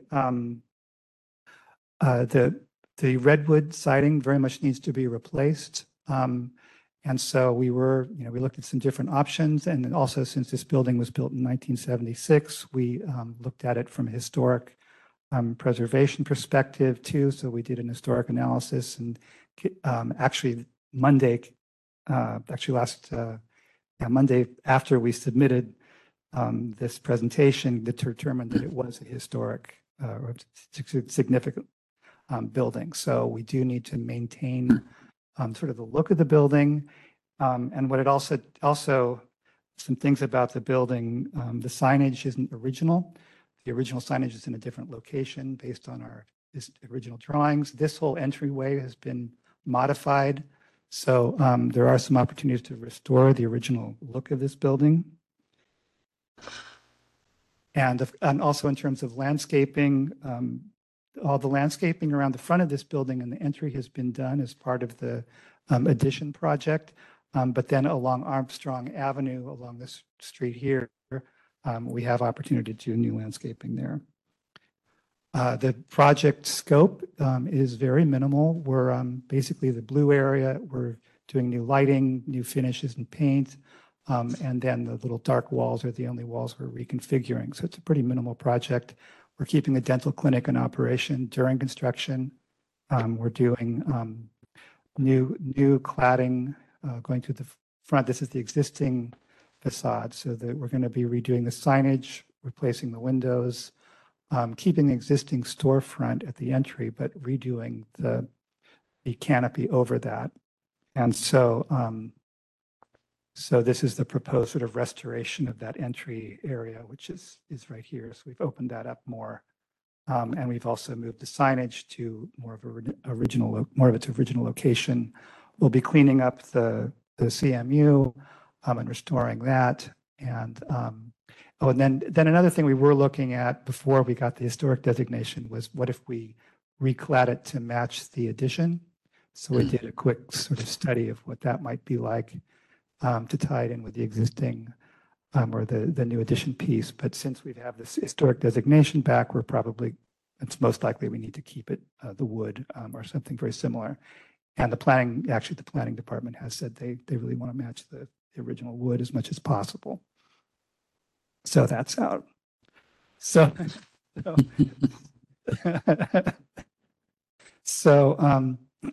this is these are some renderings. So this is the existing condition with the added roll down door, which we're going to be replacing and moving and reconfiguring so that it has more of a nicer entry. And this is, we'll be replacing the wood. In terms of what we replace the wood with, there are some concerns. I mean, of course, the planning department, historic, says replace it with redwood, but we're not allowed to use redwood. And so we need to use either a reclaimed redwood, which is not as durable as some other materials, or, there's a wood metal panel that could look very much like wood, just like we were talking about in those other projects. And then since then, and I'm just keep going. This is just so then since then, we've actually done some research just in the last few days of, on the lower right, you have a faux wood, but there's this other product, which we're getting pricing in now, which is a koya, which is basically, it's a pickled wood product that is basically has all the same properties as hardwood with a 50-year warranty on it. And I think it's in line with metal panels. So hopefully we can use something like that. We've brought some samples over there along with the model, which we can look at. In the upper left, you can see where the old roll down door is, and below is how we're reconfiguring that entry to be more open and bring in more natural light to the lobby. And as far as signage, we did some studies on that and thought it would make more sense, I think, to put the signage at the entry and make it more human scale, similar to your comments on Chinatown. And after we did that, we actually noticed in the old drawings that was where the original signage was. So it kind of ties in with that as well. So, and in terms of the materials for the signage, we're thinking of doing maybe a dark bronze mounted to the CMU, which I think we can make sturdy with anchor bolts, and then of course all of this will be upgrading the CMU look. So with that, moving on to the landscaping, we have new landscaping going up along Armstrong Avenue. So that's this blue area right here. And Koa, if you're on the line, you want to? Yeah. Can you hear me? Yes, we can hear you. Great, great. Hi, Koa Pickering, landscape architect with Public Works. I'll just mention to start out that I had the pleasure of working on the addition phase and bringing that through concept to CDR a number of years ago. And I was out there recently, and it's really nice to see that it was implemented largely in concert with the concept that we had laid out with our Public Works team. So it's looking really good, and glad to be part of this phase. The site work here is quite modest. As you can see, it's just this long rectangular, relatively narrow planter along the Armstrong frontage of the facility, and currently is fairly sparsely planted with some fairly sad looking Nandina and one larger shrub, multi-trunk shrub that looks to be in the ligustrum family. We are proposing leaving that because it's in pretty good health and it has, some stature, and we don't want to go into necessarily right off the bat into an assumed removal, given the theater out there right now with proposed tree removals in the city. Everything is being protested by the public. So we are proposing new trees and understory planting, combination of native and climate adapted, drought tolerant. Proposing for the trees the sweet shade, which has a beautiful fluorescence that's quite fragrant, and I think that for a behavioral health center that brings some interesting possibilities into pleasing, sensory experience for visitors to the facility. And next slide. I don't think we have a whole lot else That's here. it. Yeah, So that's I it. think, and also, we also are asking for approval for the two-phased process, since all we're doing is just changing the wood, and it's going to look like wood, so we're improving the entry, but it's really minimal in terms of the work we're doing. Thank you. Commissioners, comments? Commissioner Carney or Commissioner Bradshaw? Go ahead. Okay. I went out to see it over the weekend, and I was prepared to like tying the two buildings together, bringing that other material that matches the new addition. And I dragged my spouse along, who immediately said the wood warms up the neighborhood. It's sort of a dilapidated neighborhood, and it would be warmer and nicer. Anyway, so that decision's been made since it's historic. As for the options, I hope the synthetic version can look like the wood. The pickled one you mentioned is guaranteed for 50 years. Well, this has already been there 50 years and it looks terrible. So, so 50 years isn't long enough. 50 years, yeah. Well, so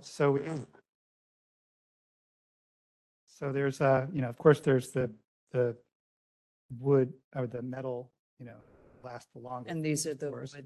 And these are the actual pickled wood we're getting in, but it should be very similar to this. This is cedar. Right. Right, I was gonna So wonder if you we had dealt really with don't- the cedar. Yeah, so It won't last. yeah, so we're hoping to get approval from the historic, either of doing the acetylated wood or the metal. It's so high off the ground that they probably won't know that it's not real. Exactly, you can't But touch it. but if it starts uglying out after 15 years, and we know it won't be touched again for another 40 years or more, and getting rid of that horrible signage on the wood helps a lot. Mhm. And regarding the signage, I'm glad you're redoing the entry, but that's where the address is, that panel above it. So I don't see on your signage where the address will be. We'll put actually, I guess. Is that going to be on there, but the cinder block? yeah, we would put it on the, yeah, we would put it on the glass. Like we. Yeah, on the glass. Yeah. Glass could work. Yeah. All right, and thank you for making the model, by the way. Yeah. Thank you. Go ahead. Commissioner Bradshaw? Thank you. It's interesting in the rendering, the Nope, that one. The cement block is sort of a yellowish color, but in reality, it's more of a pinkish color. It's really interesting. If it's in shade, it looks really different than if it's in Oh, the sun. interesting. And it's facing sort of a north. It always, when it does get the light, it comes at an angle. Uh-huh. So actually, if you look at the photograph, if the part of it that's in shade looks completely flat, and the part of it that's in the sun looks like a different, totally looks like a different type of yeah. So it's, Wow. we're just going to clean it. So we're going to clean it and there is some tagging on the Armstrong Street side, so we're going to clean that up. We don't want to paint masonry because it causes moisture problems.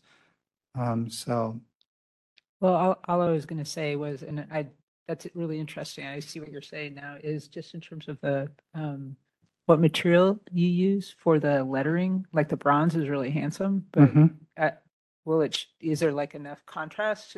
And then, and maybe there is, given what you said. And then also, if the redwood is historic, like what stage of the redwood is historic? Is it like when it's, is it like brand new redwood, or is it like slightly darker age redwood?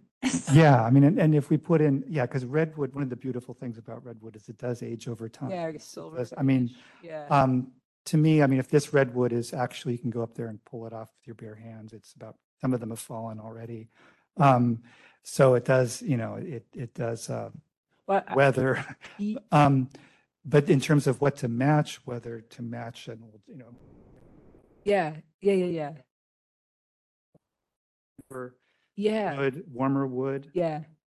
I think when we come back next, we'll be talking about that. I was just going to say that if that's at your discretion, then something, that it is, friendly and healthful as yours as a landscape architect, what would support a building that is focused on human health. I don't know the answer, but anyway, seems like there's a little bit of an option. Yeah. Thank you. Your comments, commissioners? Are you asking for some guidance about the metal panels versus the Akoya? I think I'm more asking for guidance about the reclaimed redwood. So I think the planning, the historic is like use redwood. And if you can't get redwood, use reclaimed redwood. And so, I think having your thoughts on that, whether, could you use metal if the acetylated wood is too expensive? I think that would be great to get some input. Commissioner Schneer here, if I can. I've dealt with this with the redwood before too, on another project. It's tricky, and you don't have the budget, and nor are you allowed anymore to get new redwood, which would solve the problem from that end. So your hands are tied. I think your idea of the Akoya is the best solution, and I look forward to further research to see what you can do on it, because I think that's going to be your best bet. I'm concerned about the aluminum one. I don't think it will hold up well, and I think you're feeling the same way. So that's my 2 cents on it. It's a tricky situation. The thing too, once the Akoya, once it's done, it's permanently stained, or you have to come back and stain it. Is there any maintenance? My understanding is it's very stable. Okay. So you don't have to go back and restain it, and it lasts 50 years, plus. Great. Because, with the redwood, you've got, if you're staining it, you got to go back within 5 years. Yeah. Okay. This is Commissioner Prenzel. Just what's the cost difference between the different? We're getting it priced. I was You just hoping don't to know. get it yesterday, and Well, for what it's cost worth, estimator. whatever is the most cost effective would be my vote. Good. Yeah, I agree. Commissioner Carney? It just seems they never have a maintenance budget. When something's put in, it stays that way. And as it starts deteriorating or turning ugly, it just stays. So, yeah, just I'm not sure the painted wood aluminum. Have you ever used it before? The aluminum panel that looks like wood, yeah, we've used it all over, just on Southeast Hill Center that they Yeah, talked about. Yeah, Southeast Community Center, I I've mean. heard really good Yeah. things about that. Mhm. So I think in terms of maintenance and durability, would you concur that it's, yeah. Yeah. Okay, Yeah. great. Yeah. And I think that maybe, well, I think there's a kind of the aluminum, the painted metal aluminum, and also might allow you some more flexibility in terms of, yeah. Okay. So I think, yeah, so we trust that you will just do its best. So is it this body's comment about that material that we support something that is easy to maintain and has longevity and is the most cost? Right, as opposed to recommending one or the other. Yeah. Understanding Mhm. that we're still researching this. Yeah. Okay. Thank you. Okay, any other comments, commissioners? Do we have any public comment on this item? For those joining in person, please proceed to the public comment podium and fill out the public comment information card. You're currently on item 6. As a reminder, your time will start when you begin speaking. You will see a visual timer and receive a 30-second audible warning before your time concludes. I'm requesting comments from those who are in person. Is there anyone who would like to make a public comment on the current agenda item? Seeing no requests for public comments, public comment for this item is now closed. Okay, thank you. Commissioners, do I have a motion to approve the Southeast Health Center Behavioral Health Clinics renovation small project review? So moved, Commissioner Schneer. Do I have a second? Second, Commissioner Brenzel. Okay, let's have a vote. All in favor? Aye. Aye. Any opposed? Hearing none, motion passes unanimous. Thank you. So let's move to item number 7. This is the Harding Park Pump Station. This is phase 1 and 2. Thank you for the model and the material. Are you ready? Go do that. They are. Okay, step up. Oh, sure. Here, Benzel is stepping out of the room for just a moment. He'll be right back. And Commissioner Shioda has returned. This, that's, oh, it's like this. Yeah, the difference. What that looks like. Yeah, but how that looks versus this. Are we waiting? You can go ahead. Yes, go ahead. Thank you. And team, you'll have 15 minutes to present. All right. Good afternoon, everyone. My name is Barbara Palacios. I'm the project manager with the San Francisco Public Utilities Commission. Joining me today are Cheryl Kwan, sitting in the audience, she's the project engineer, and Farah Perez is the project architect with Public Works. Just some brief background. The Harding Park Pump Station was commissioned back in 2012 and consists of a buried reservoir and an above-ground pump station. This facility delivers recycled water produced by the city of Daly City to the Harding Park Golf Course. In 2016, the facility was taken out of service because of corrosion within the electrical components. SFPUC staff managed to implement some interim measures to address the corrosion, but it was understood that a permanent solution would be needed. Upon further study by SFPUC and Public Works engineers, it was determined that excessive moisture within the pump station had caused the corrosion. In addition, clearances around the electrical equipment were found to be not compliant with current codes. The team considered various alternatives for the relocation of the critical electrical equipment, including freestanding outdoor panels, panels located within minimalist shelter enclosures, and a new conditioned electrical building, this latter option being the preferred and selected alternative that is moving forward into design and is being presented today by Farah. Good afternoon, commissioners. So today we are presenting the Harding Park Pump Station new electrical building project. We're We're presenting it for the review and approval for Civic Design Review Phases 1 and 2. So we have designed a new electrical building for this project. The new electrical building will be located on the north side. Oops, oh my God. Will be located on the north side of the existing pump station. The existing Harding Park pump station, as Barbara noted, is sitting on top of a 700,000 recycled water reservoir. This is the view of the existing pump station from Lake Merced. It's located within a fence site at Harding Park Golf Course maintenance yard, and it's not open to the public. And this is the location of the new electrical building. As Barbara noted, in 2016, the PUC found that the electrical terminations at the control panel and electrical equipment had corroded due to the fact that the pump station was sitting on top of a reservoir.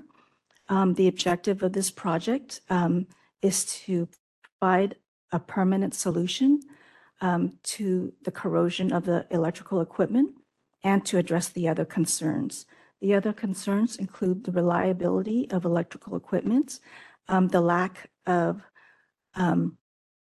code compliance clearance around the equipment, the replacement of the controller of the pump station, and the upgrade of the security system to meet the current San Francisco Public Utility Commission standards. Our solution to the concerns include, let's see, modernization of the ventilation at the existing pump station, which is this one, and the construction of a new electrical building, which is this one, to house the new electrical equipment. The new electrical building is about 178 square feet. It will be contemporary in design, and it will be responsive to the existing architecture of the existing pump station. And I wanted to remind you that we did present the existing Harding Park pump station to Civic Design Review, and it was previously reviewed and approved back in 2009. The new electrical building will be constructed of concrete masonry units and glass block, all durable and sustainable materials to match the existing pump station. The new electrical building will also be the same height and massing similar to the existing pump station. The new electrical building will also meet all applicable codes and regulations and will have an accessible path connecting both buildings. This is a section of the new electrical building, and this is a section of the existing pump station sitting on top of the existing 700,000 gallon reservoir.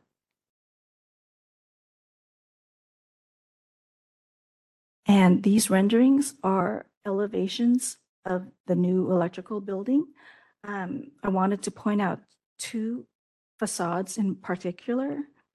The east elevation and the north elevation are the elevations that will be seen by the public as they're driving along Lake Merced Boulevard.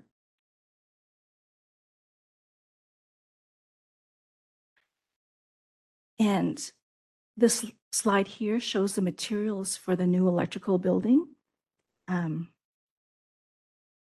We have LED light fixtures. We have glass block. And then we also have hollow metal doors, louvers, and a downspout. And then we will also have concrete masonry units, all to match the existing materials of the existing pump station. And the last slide here shows the new electrical building next to the existing pump station. and it's the view from Lake Merced Boulevard.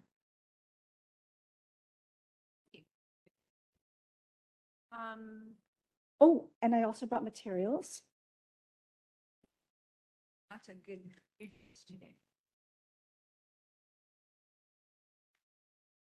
So the materials include the concrete masonry unit that is at the existing pump station.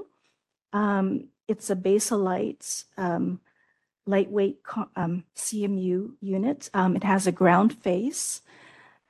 I don't have the glass block, but you can imagine how much it weighs.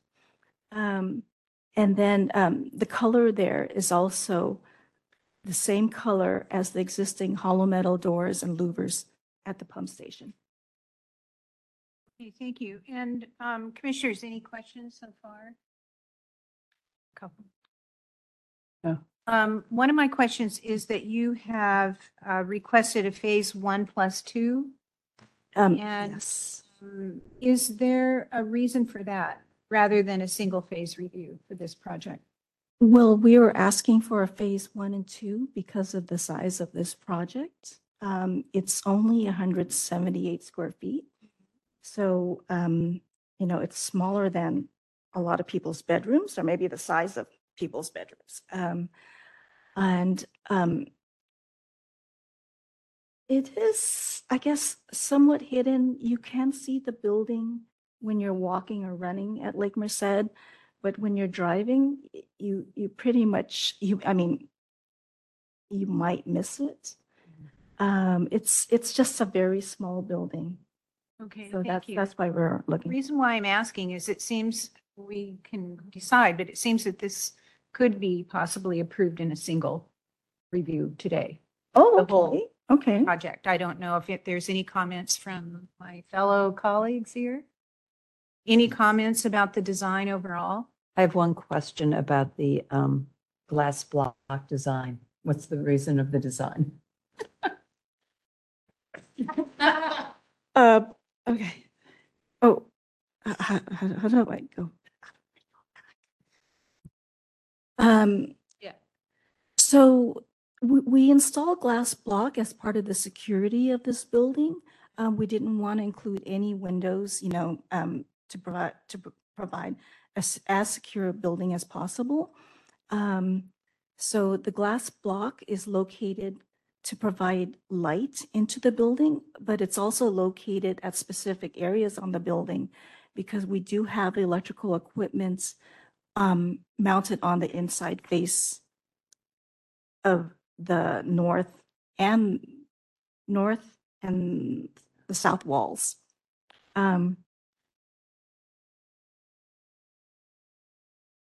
Can I just jump in? Because I think that the design on the other building, it looked like H2O. Is that correct? And sorry, this is Commissioner Brenzel, but Commissioner Rothschild pointed out, it looked like maybe an electrical plug. Is that the way that, is that why it's there? Yes. Okay.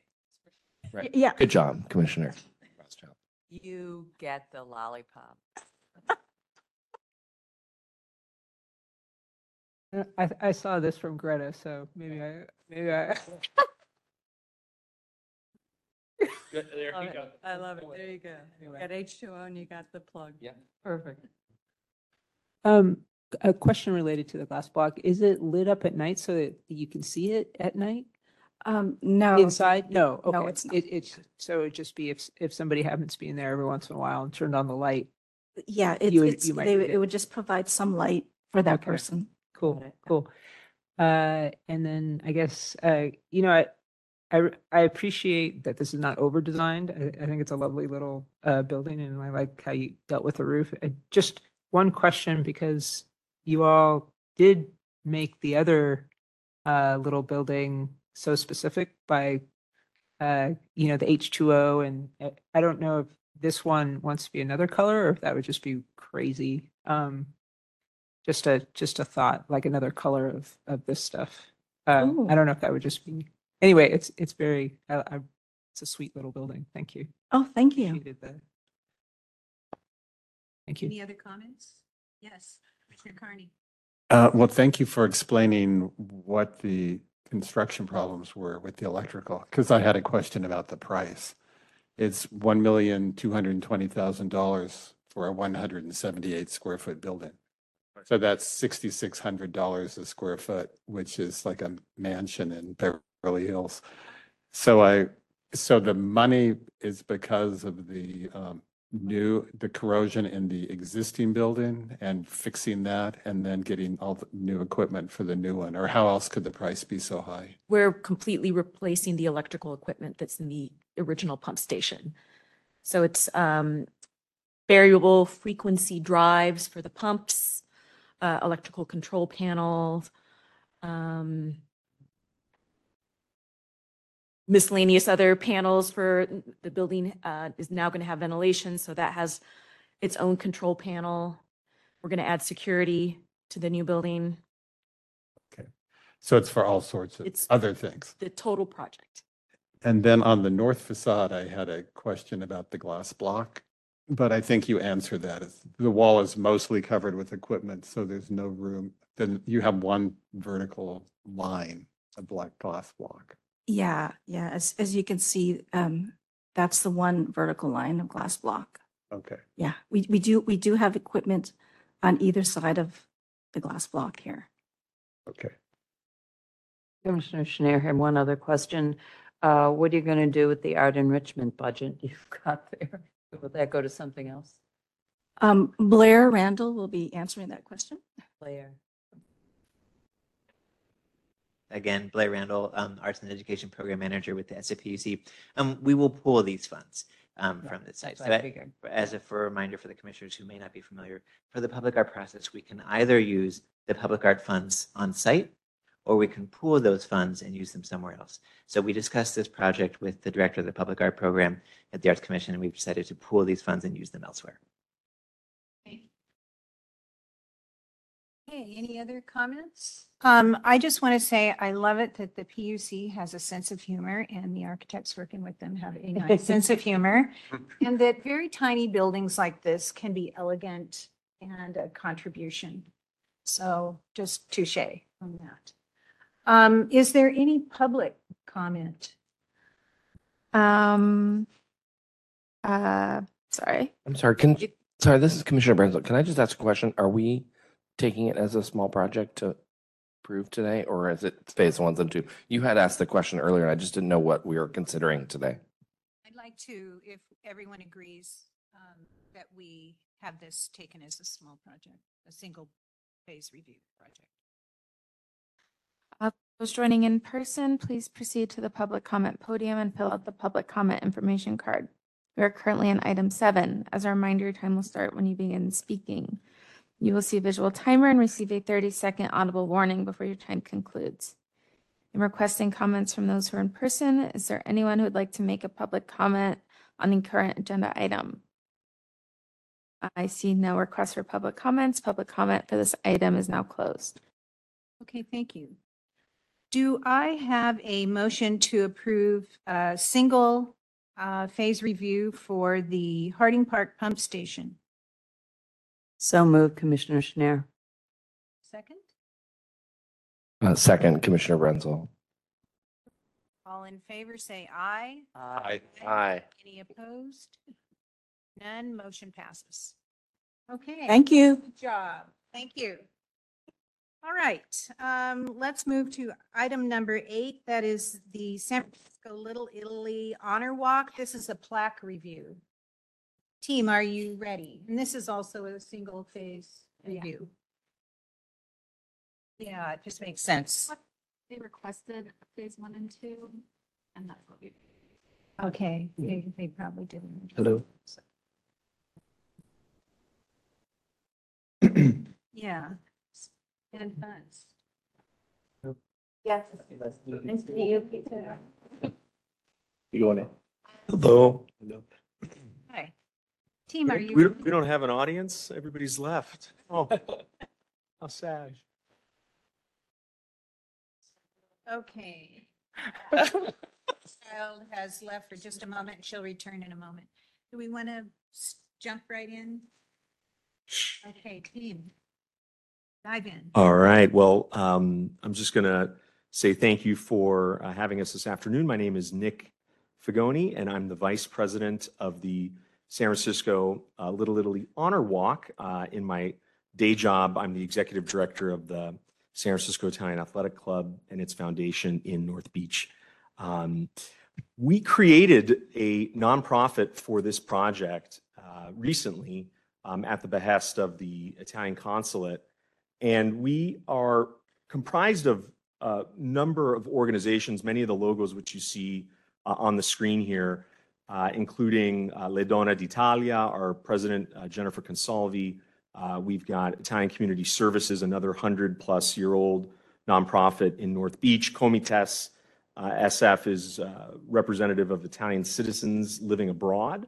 The Museo Italo-Americano, it's been in Fort Mason for decades, supporting the Italian culture and art. The SVIEC Foundation, the Silicon Valley Italian Executive Council, another nonprofit representing Silicon Valley business interests with Italy. Of course, the Italian Heritage Parade, the longest running parade in the West Coast, actually the United States, celebrating Italian culture on the second weekend in October. And the ISNAF, which is a group of Italian scientists. So it's really a broad organization, including the Italian Athletic Club, that have come together to support this project. So there's thousands of constituents. We've had a lot of great meetings, a lot of good conversation, fun dialogue in putting together this group that is going to ultimately kind of put forward, maintain, and advocate for this honor walk. So showing our board, Simone is here with me today. He's our architect. And I think we've got one more slide. We've got historians involved. Sorry, we have historians involved. We've got stakeholders from our community, and really about Little Italy and North Beach. And you may be wondering, well, why is Nick using the term Little Italy? We call it North Beach, don't we? Right? My grandfather and his wife came to North Beach in 1917, and we've never left. With my children, we're the fourth generation of Italian Americans living in our Little Italy, and it's a vibrant community. It's a thriving community. You probably have seen some recent articles in the Chronicle talking about how North Beach is having a renaissance, the restaurants, the businesses. SF Gate came out and said how well North Beach is doing post-pandemic. We were pioneers in the parklet space. So it's a wonderful, rich, and vibrant neighborhood. And we're looking for signs and symbols to kind of not only elevate the neighborhood, but communicate the history. And I think that's why we're here today. We have a lot of visitors that come to North Beach, right? They start in Fisherman's Wharf. They're on the way to Chinatown. We want them to stop and spend time in North Beach. We want them to stop and learn about the history of the Little Italy and what it is to be Italian, to be an Italian American, and the contributions that are rich. And so that's really the genesis of this project. There's a lot of history that we could go into about the immigration, the currents, and the so forth. But really, I think I was going to pass it to Simone and our architect to talk about some of the nitty gritty. Yeah, thank you so much. I'm an Italian architect. I'm here just for the 21, and I'm a design consultant of the consulate, Italian consulate. And when we arrive here, we see that maybe North Beach could be enriched with this kind of idea. So we just have this idea at the beginning, and we spend time to talk with the association to put all together and to start this project. And so I have to say this is pretty similar of the rainbow walk that there is in Castro.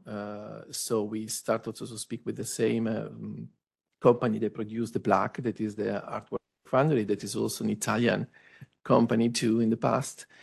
And we decided to propose the same idea, but just to add also the possibility to have the street path, but also have some event to celebrate the figure, the character that we are to put on the plaque. And we also want to have, we are developing an app, an application, so the people can see the story of the person, can also maybe see some other character that we don't have, how to say, the possibility to have the plaque on the pedestrian street, on the sidewalk.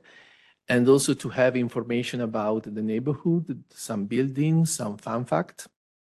So we can say that it's a sort of public history project.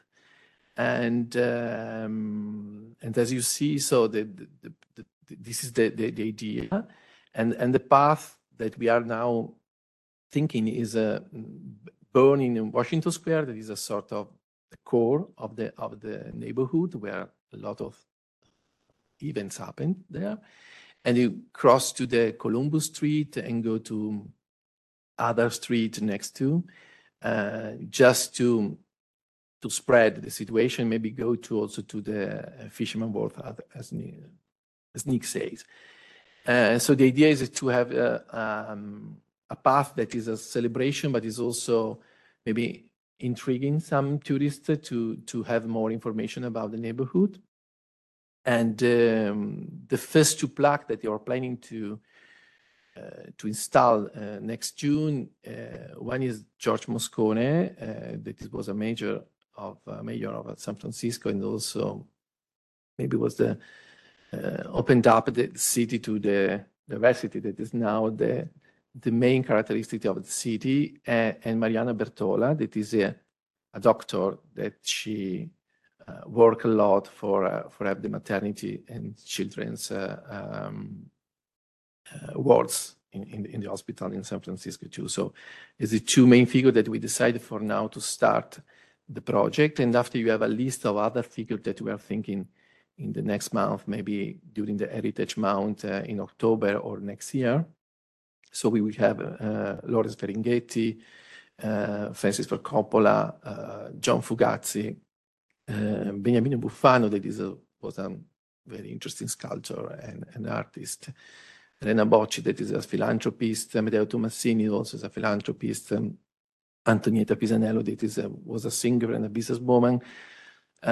We have also Federico Faggin, that is alive now, is a physician, that is the first man that designed the microchip. So that Silicon Valley is born thanks to Federico Faggin. And so as you see, there is a lot of type of people that could be celebrate, and maybe we have more. So we have this historical commission that can start the research, and maybe they can find other people that can join this list. This simple, so that this is a sketch of the plaque, and so there will be some sentences, some short biography of the character, and the plaque will be produced in bronze, and there is a sort of two layers. So there is a small difference of layers, so to have this effect of a little bit more dark and more clear. And the finish is as matte brushes, so it could be a no slip situation. And we are thinking to use the same dimension of the square that there is in the sidewalk. So maybe it could be around 36 for 32 or 36 for 36 inch. So just to not compromise the drawing that there is in the sidewalk. And but this is some information that we passed to the public work about the coefficient test, and there is all the testing that they've done. And this is the position of the first plaque that we are asking the permit, that is Moscone plaque. So it's in the corner from Stockton Street and Union Street. And as you see, so the plaque will be placed inside the furnishing zone. So just to be part of the We Love Our Neighborhood process. And we are thinking to have the plaque that's facing Washington Square, so the people can walk, and can just have at the right side or the left side, they can see the face. So it's also to say a more secure position, because it's not people can just walk on the top of the plaque. And the other position that we are is in the other corner, that is Stockton Street and cross Filbert Street. So this is the first two plaques that they were planning, and in the next month, maybe we will move forward to other things, to other place. Okay, thank you. Thank you. Thank you. Quick question before I throw it out to everyone. You've run this past DPW, its regulations for plaques. Yeah. Okay, thank you. Yeah, they've been working with the Love Our Neighborhood, which is a new piece of legislation that we'll talk more about later, maybe. Any questions or comments from colleagues here? Yes, Commissioner Shield. I just wanted to thank you for including a female in the first round, because if you look at monuments and memorials just in any city, it's, the percentage of women that are honored is very low. So I appreciate the 50-50 there. Thank you so much. We done without to say with passion. So this is a very passion project, and we just thinking that if you see the list, there is some people that is really famous, other people that is less famous. So this is an occasion also to celebrate people that maybe don't have opportunity in the past, but they've done a lot of work too. So it's a sort of, how to say, community project in the real sense of the words, because also the association can give the contribution to debate and to find people that maybe is very interesting to celebrate. Yeah. And I'll also add, this is all being privately financed, right? So there's no public monies for this. So this is a private project in the sense of the fundraising. Just maybe the application, I have to say that there is a donation about the Minister of Foreign Affairs from Italy through Comites, because Comites is connected with the Minister of Foreign Affairs. I have to say that the ambassador of Washington, there's Ms. Zappia, is very, very happy about this project that we presented, and also the officer of Rome is very interested in this project. So it could be a sort for the Italian government. It could be a sort of also of to say charity of project that start in San Francisco, and maybe other little community in the US could be maybe take occasion to celebrate and to do something similar. Interesting. Any comments? Yeah, I had some questions on the conditions of the sidewalks. In the drawings that you issued, actually, it doesn't show it here, but it's a little frustrating to have such a new plaque that's finally done with such a hodgepodge of sidewalks. So maybe you could replace a larger area, especially in this photograph, which you don't have up. Yeah, He's almost buried by the horrible. There's a sign on the street. You see. Yeah, so you would jackhammer out a bigger area and have new concrete around a bigger area. We can try our best because we are working with. Fortunately, we are working with Nibi Construction as a company that we place the plaque. That they are really support the project, so maybe we can try to take care of most that we can. I have to say that the Sphere Foundation is really, how to say, take care of that part of the city because they've done a lot of work there. They also replace some light and they replace everything. So we can try to do our best to keep it. And in the Castro, they split them into quadrants, as I recall, so they're less slippery, and they have quite a bit of texture on them. It looked like the area where your printed words might be somewhat slippery, but you'll work all of that out. It'll be tested before you install them. Yeah. In the Castro, I studied there is two type of finishing. I have to say there is one that is really, how to say, a little bit more sleeping, and another one that is really brushed. So also from the aesthetic point of view, I prefer the brushed. So we are moving to that one with the factory, with the Art Fund factory. So yeah, to keep it safe, but I think also very nice that they have a polish, how to say, brass that could be shining. And my last question, you probably discussed this with another commission or agency, I'm wondering about others who have contributed to the richness of North Beach who are not Italian, how they might be honored, or is there a place for them here, or they need to come up with their own system of honoring them, or this is strictly for Italian Americans? No, repeat the question, sorry. Oh, can others who contributed to the richness of North Beach and Little Italy be honored if they're not Italian? Depends. I think that there is no, how to say, any closure. Sure, that is born as an to celebrate Italian community, Italian American community.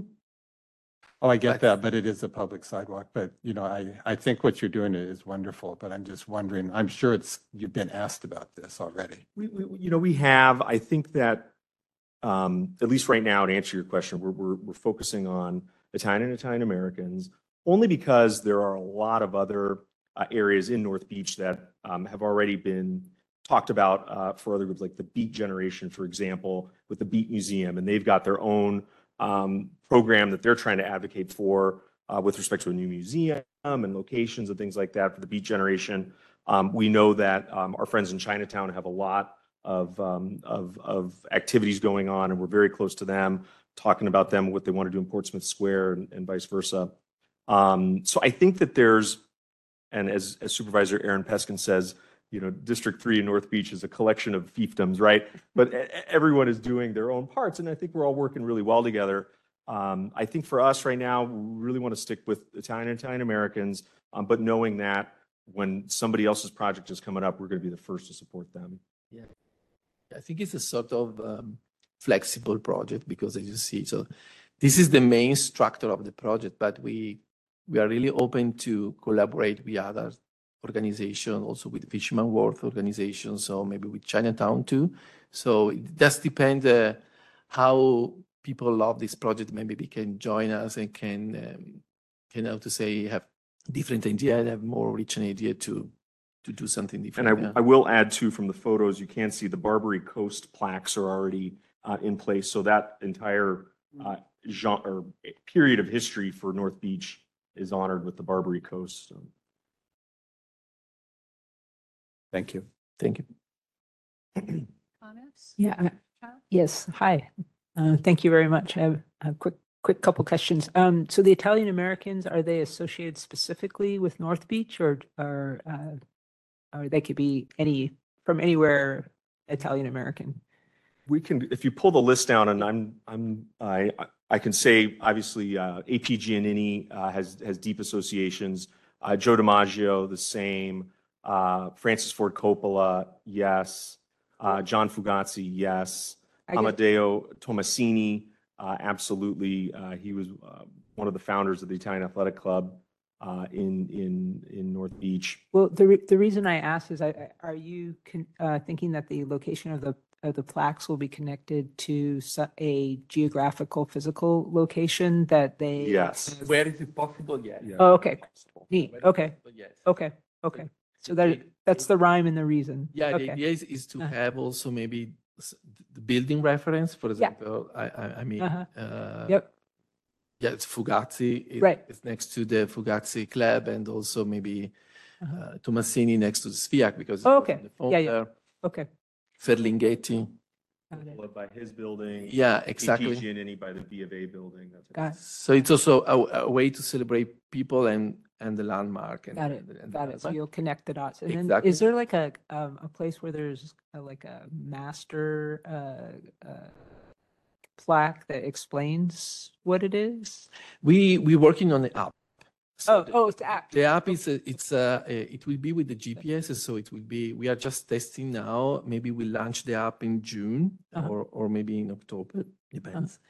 And we are testing, so it will work like how to say, like the Uber. So you can just open the app and you see where you are and where there is the plaque. Got it. So you can decide where to go, and there is a sort of, there will be a how to say, a path that you can decide to join. You can walk around. Yeah. Or you can decide by your own where to. I love the idea, and I mean, obviously, I mean, it's everything about it is great. And I know that there's so many parameters and schedule, budget, jurisdictions. But it's also interesting that you have such diverse people and they do diverse things. And I just wonder if there's any possibility to have the plaques reflect more of the personality of the owner and who the plaque, so for example, if it's a person who's in medicine, maybe the plaque is a triangle. I'm not just, or if they're in business, it's something else. I don't know. It's just, is there the idea is to have the plaque that is pretty similar, so have a sort of remind as rhythmics that you Got it. have Okay. same sensation. Got it. And but we really believe that the application could be a good instrument because you have also a lot of contents in the application, so maybe pictures Got it. and videos about the characters. So that could be, yeah. And maybe, plaque is also expensive to have and to produce. So maybe people that we don't, if we don't raise too much money, we can just have some virtual plaque. Totally understand it. Yeah. This could be, so this is the open project. So maybe we don't know in the future. I If we totally have understand. stacks, we will do a lot of plaque. If not, we can just keep it this I list. understand. And we can, yeah. I understand. To follow what Commissioner Rothschild was saying, on the Hollywood Walk of Fame, the plaques are all the same. Yeah. But they have a little emblem in the middle. If it's music, television, film, or producing, it's a little emblem in the corner. It's interesting. Yeah, it could be a good idea, good suggestion to have something that characterizes the field that they're coming. Yeah, there just gets to be so many plaques everywhere, really. I mean, it's, it's Italian, right? You expect something special. Let me take a note. That's a good suggestion. Thank you. Thank you so much. Comments? I would suggest, and maybe you already have, look at locating something near the old Italian Cultural Center, which is at 1776 Stockton Street. It is a Maybeck building. It's now known as the Maybeck Building. So it's not on the historic register, but it is eligible for it. And that used to be a healthcare center and educational center for Italian immigrants when they first came in. It's a beautiful building, absolutely beautiful. And you should walk by and go up into the courtyard. 1776, that's a memorable address. I just wrote it down. It's just half a block from the Yeah, I've walked past it a whole time. Oh, athletics on. Thank you. Okay, any public comment? There isn't a single. There's no member of the public here, so there's no public comment. Okay, thank you. All right, commissioners, let me find my exact verbiage here. Starting, just lost. We're looking at number 8. Okay, do I have a motion to approve the San Francisco Little Italy Honor Walk plaque review? So moved, Commissioner Schneider. Second, Chioda? All in favor, say aye. Aye. Aye. Any opposed? None, passes unanimously. thank you all very much. Thank you. Thank you. Thank you so much. When might it happen? Buona fortuna. Gotta raise the money. We've raised the money for the first 2 plaques, and then we're really eyeing the summer for the Festa della Repubblica, and then, so we're gonna move as quickly as we can. Yes, exactly. Grazie. That's a boy. Welcome. All right, we are now moving to item number 9, and that's the staff report, and that will be given by Deputy Director Lex Lightfoot. Thank you, Commissioner Stryker. I'll keep this brief. This is your reminder that the Cultural Services Allocation Plan survey is open online. It's featured prominently on our homepage at sfartscommission.org and will be open until March 11th. In addition to the online survey, we have several in-person town halls happening around the city this week. And thank you to our staff who are tabling at various in-person events and working diligently to spread the word about this survey as people's opportunity to let us know where they'd like to see us invest the Arts Impact Endowment funds.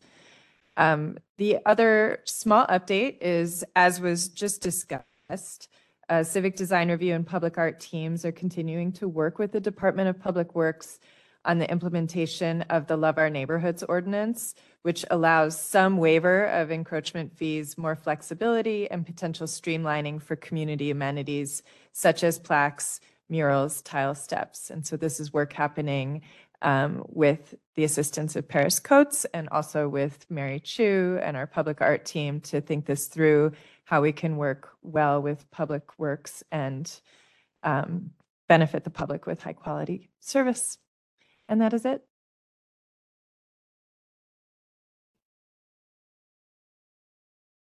Is there any public comment on item number 9? Again, there's no member of the public present, so there's no public comment. Item number 10 is new business and announcements. Does anyone have any announcements to share?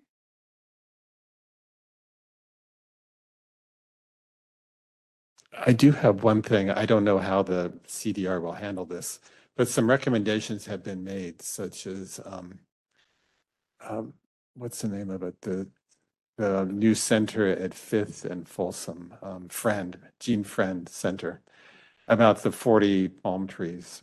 And we asked them when they were here if they could not kill them, but if they could offer them for transplantation. You gave me the name of one company, but they didn't call back. But it seems a shame. I took some photos as I was driving out to see the Southeast Center, all the palm trees along that street, et cetera. They could use more. These are huge, mature palm trees of about 3 different varieties that are worth a fortune if somebody wanted to transplant them.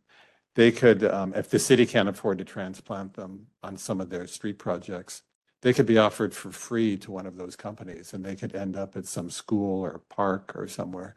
But it's a shame to have one of our projects, which even has a landscape component as part of this body, and have 40 or 50 spectacular palm trees killed. So I don't know how we follow up with that. Yeah, I'm not sure either.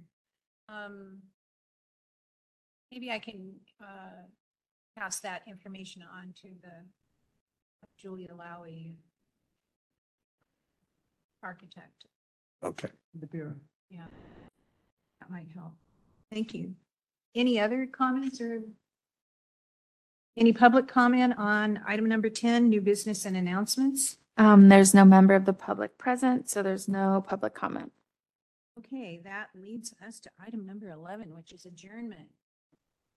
Hey, well Ding, done. ding. Hey, to get through. Long meeting, everyone hung in.